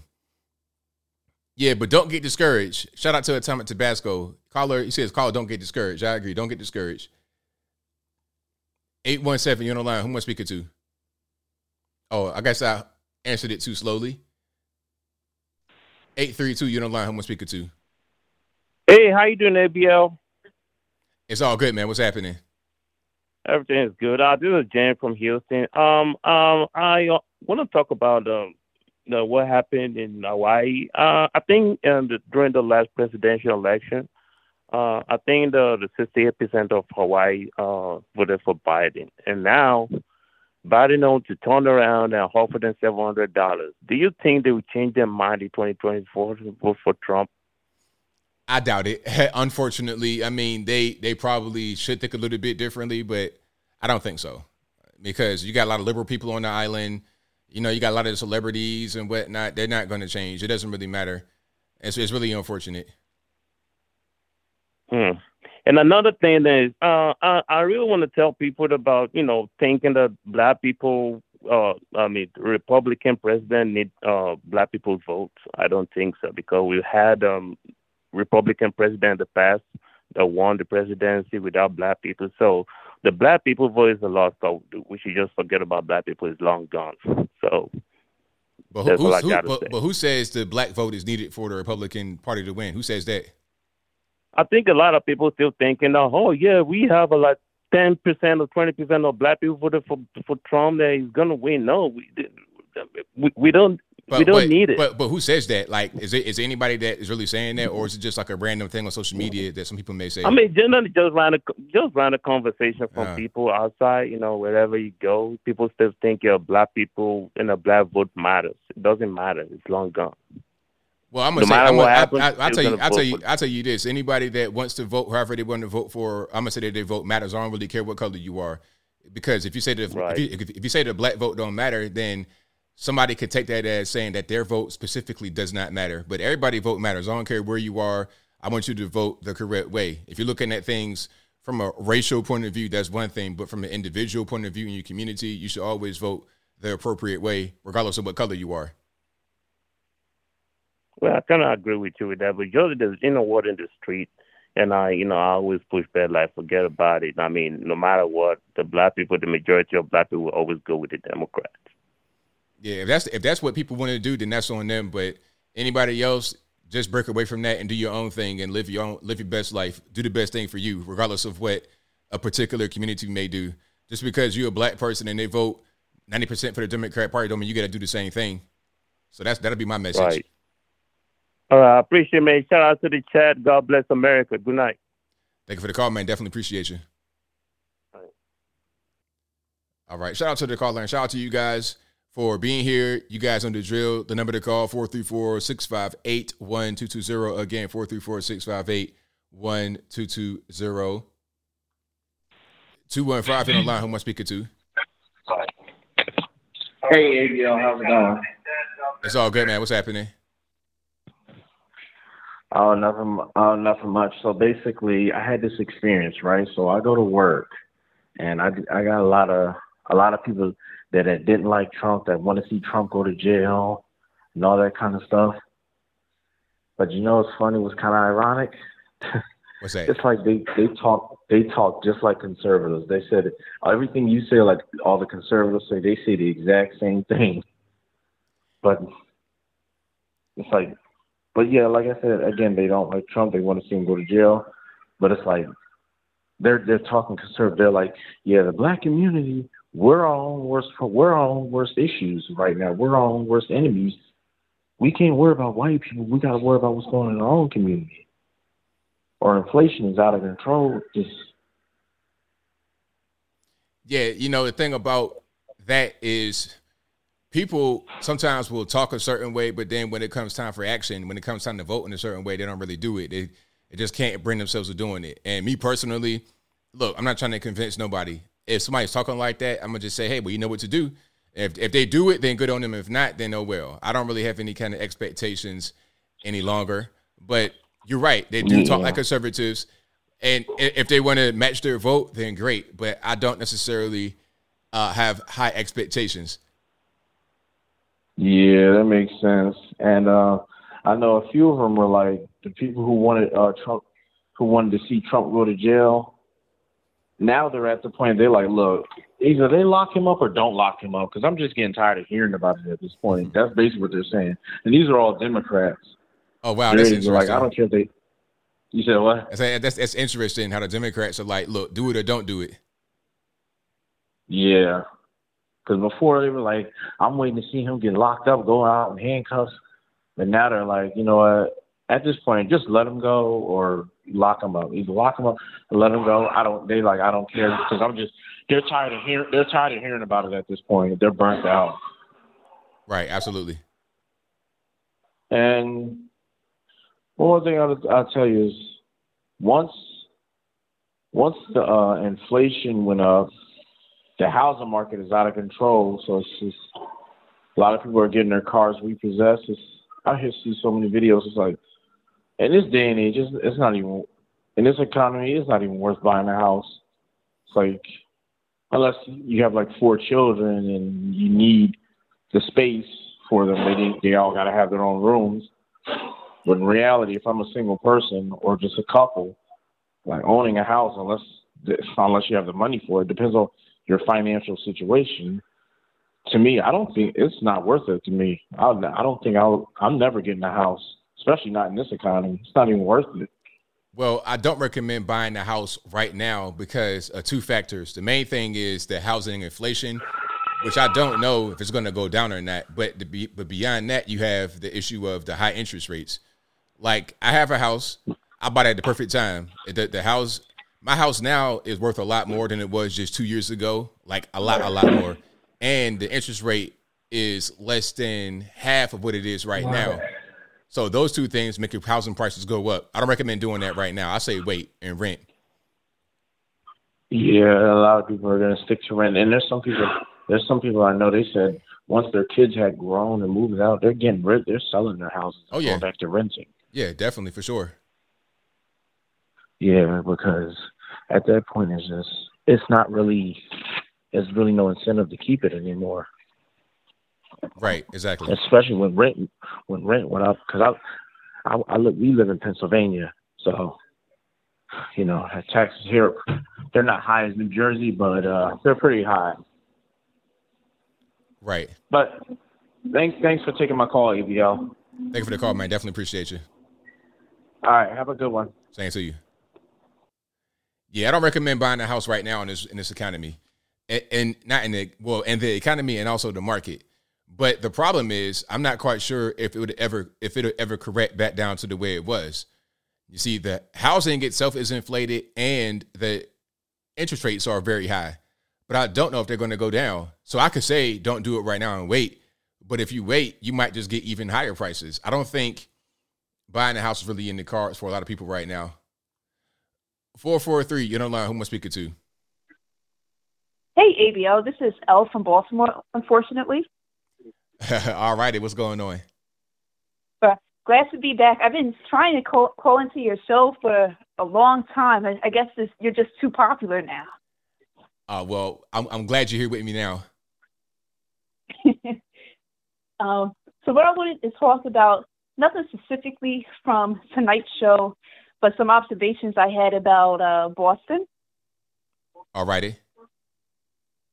So I noticed that while I was in Boston, I used the subway a lot there, and I noticed a lack of police presence. I'm so used to seeing like Amtrak police or Metro police, at least 2 or 3 officers just patrolling the station, and that was very, very strange. So I'm not sure if it's just a Boston thing or if it's because of the police defunding movement. Could be that, defunding is a really big thing right now, so it could be that. Yeah. And it was unnerving because, it was, the subway was very, very crowded. You have all types of people, figures or whatever. That was strange. And I also noticed that there were a lot of police booths just filled up with debris. But they did have Metro ambassadors. But what I want to know is if something goes down, God forbid, what are they going to do? I have no idea. No. They probably just, they might try to call the police or put a phone out and start recording. But if you getting stabbed to death, you might be on your own. Pretty much, yeah. And I also noticed a segue into my other topic I wanted to talk about is I also got to visit MIT and Harvard. Great campuses. There's a huge Chinese presence in Boston. They do have a Chinatown, and MIT and Harvard have a lot of Asians. No problem with that. What I do want to shed some light on is that while I was on the subway, there were several signs in Mandarin, and I'm used to seeing English, Spanish, and French, not Mandarin signs. And while I was touring Harvard, there were several students protesting the Chinese government's aggression against Hong Kong and Taiwan. Had a great conversation with them, and I was told that what they were doing was illegal in China, obviously, and they can never go back to their country. Same day that I spoke with those people, I found an article online saying that MIT used funding from a sanctioned Chinese company called, let's see, I'm looking at my notes. It's called SenseTime. And that company was using MIT to fund research in advanced development of facial recognition tech. Okay. Wow. Interesting. Yeah. And it's the largest Chinese facial recognition company at the moment. And China also gives tons of funding to U.S. universities. Wow. Yeah, and that was something that made me go, Yeah, that it'll definitely do it for sure. Yeah. So, some interesting observations of Boston. Nothing against the people itself or the city, or maybe against the city because of the lack of police funding or whatever. But there you go. Thanks for taking my call and enjoy your ride to 1 million subs. Thank you for your call. Definitely appreciate you. Mm-hmm. Good night. All right. Shout out to the caller. Great call. You guys are the best audience anywhere on the interwebs. Thank y'all for being here. Let's go. 817, you're on the line. Who am I speaking to? This is Lisa. I actually got in. You got in? Sorry.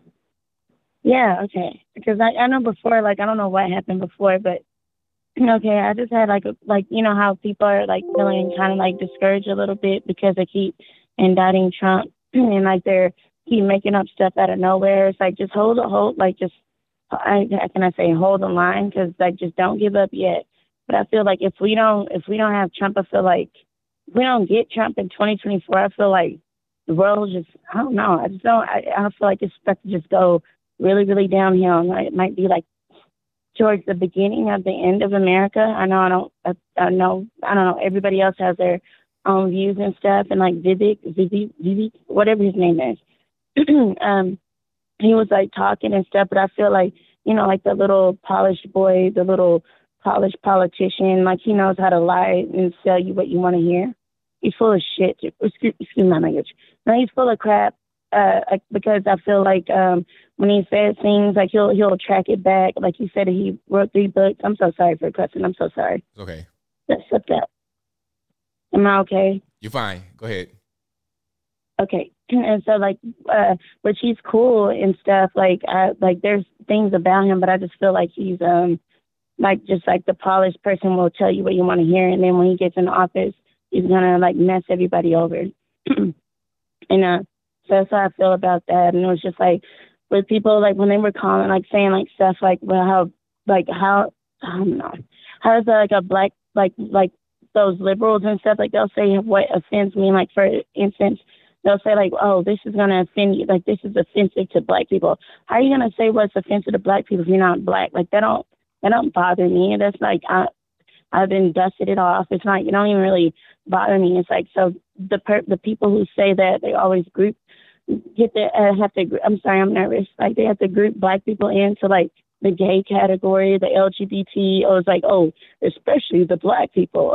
Like please don't even like stay over there. The fact that you even said that, you're probably the one who's probably racist saying that. That's just all I really had to say. Is like I had a whole list of what I really wanted to say to you, but I had a water bubble pop in my room.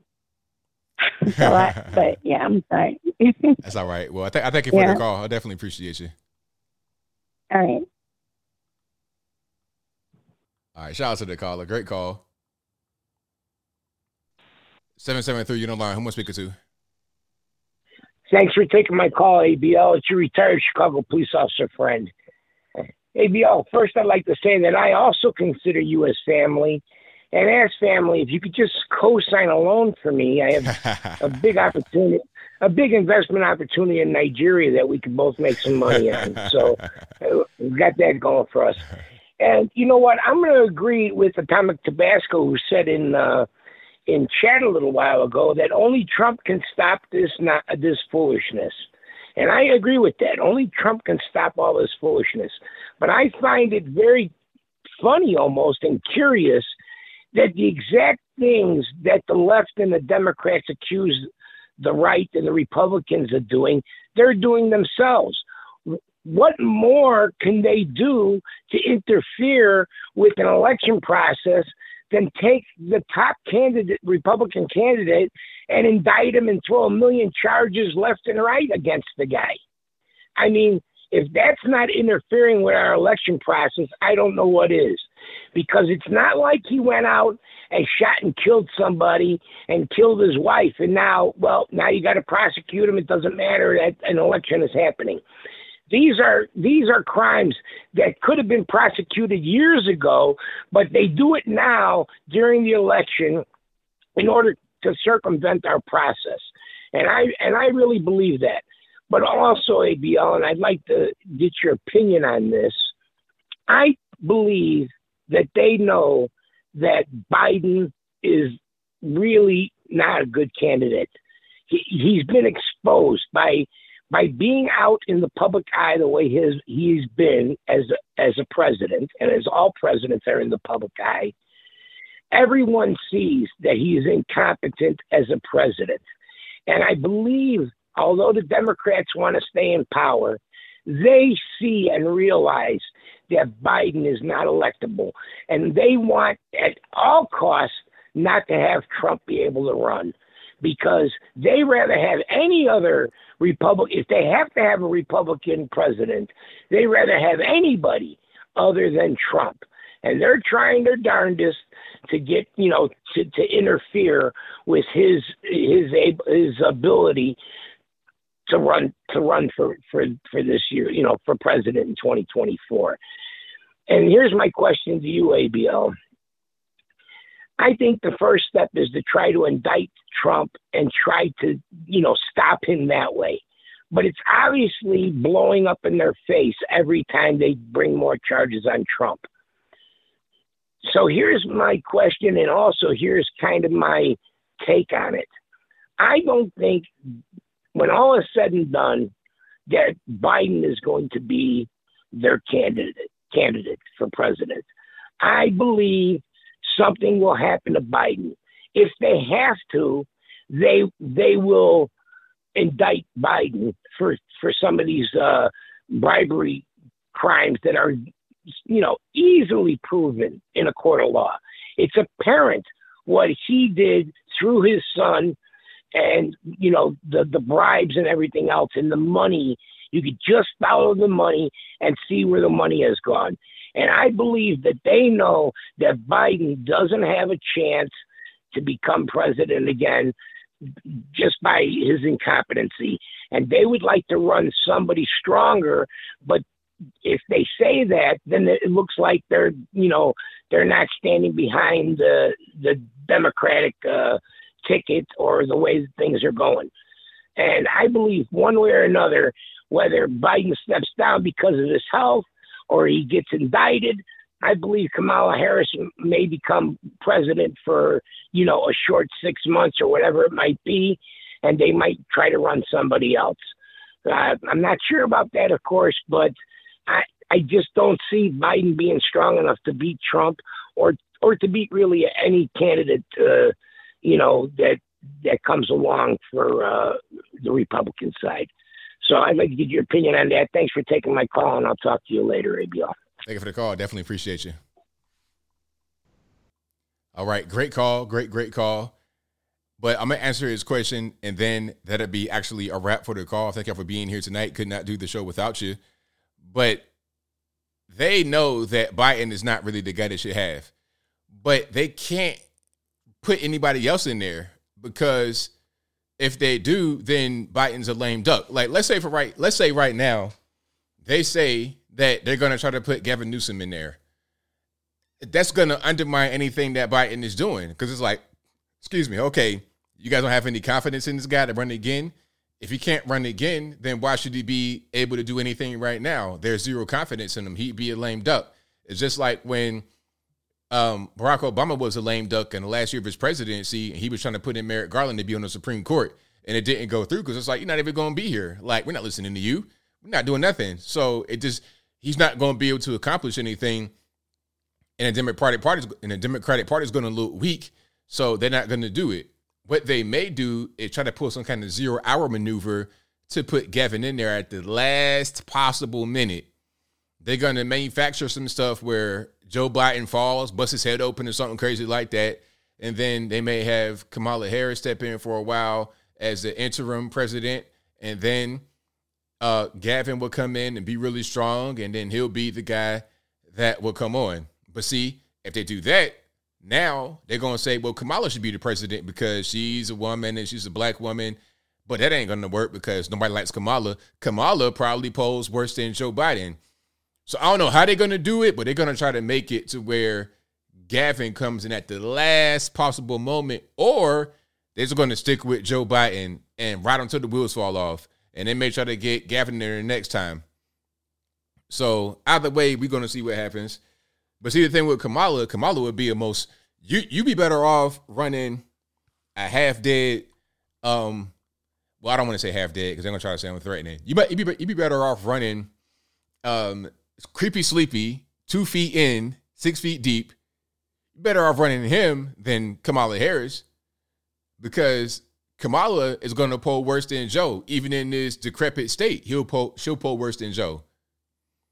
America don't want and first of all, America does not want a woman to be a president. Hillary Clinton, by all means, should have won in 2016. That's what they thought. They had all the polling and all the money and everything, name recognition from Bill Clinton, you name it, had everything. It wasn't going to work. I put it to you this way. They picked the very first quote-unquote black president over the woman that people already knew. A guy from nowhere, they picked him over the woman. Nah, it's not going to work. I'm telling you, it's not going to happen. And this whole black female, nope, nope. You be better off running Joe over Kamala, and they both are terrible. So yeah, you're going to have to put Gavin Newsom in there. That's just, or nobody. Just run with Joe. He'd be pretty much getting wheelchaired through the campaign over Kamala Harris. But anyway, I digress.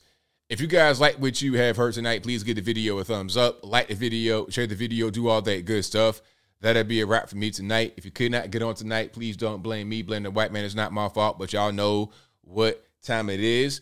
I'll be back live again on Saturday night. Same bat time, same bat place, 8 p.m. Eastern to right around right now, 11 p.m. Eastern. This is a podcast you're listening to right now. It'll be available on your favorite audio streaming platforms, whether it be Spotify, Google Play, Apple iTunes, etc. Link for that will be in the description box, or just go to your favorite audio streaming platform and search ABL Live. I should pop right on up. Now, we got no super chats to read. I think I'm good money. Thank y'all again for being here. I definitely appreciate you. And enjoy the rest of your night. And that'll be a wrap for me. So until next time, y'all be safe. I'm out. And peace.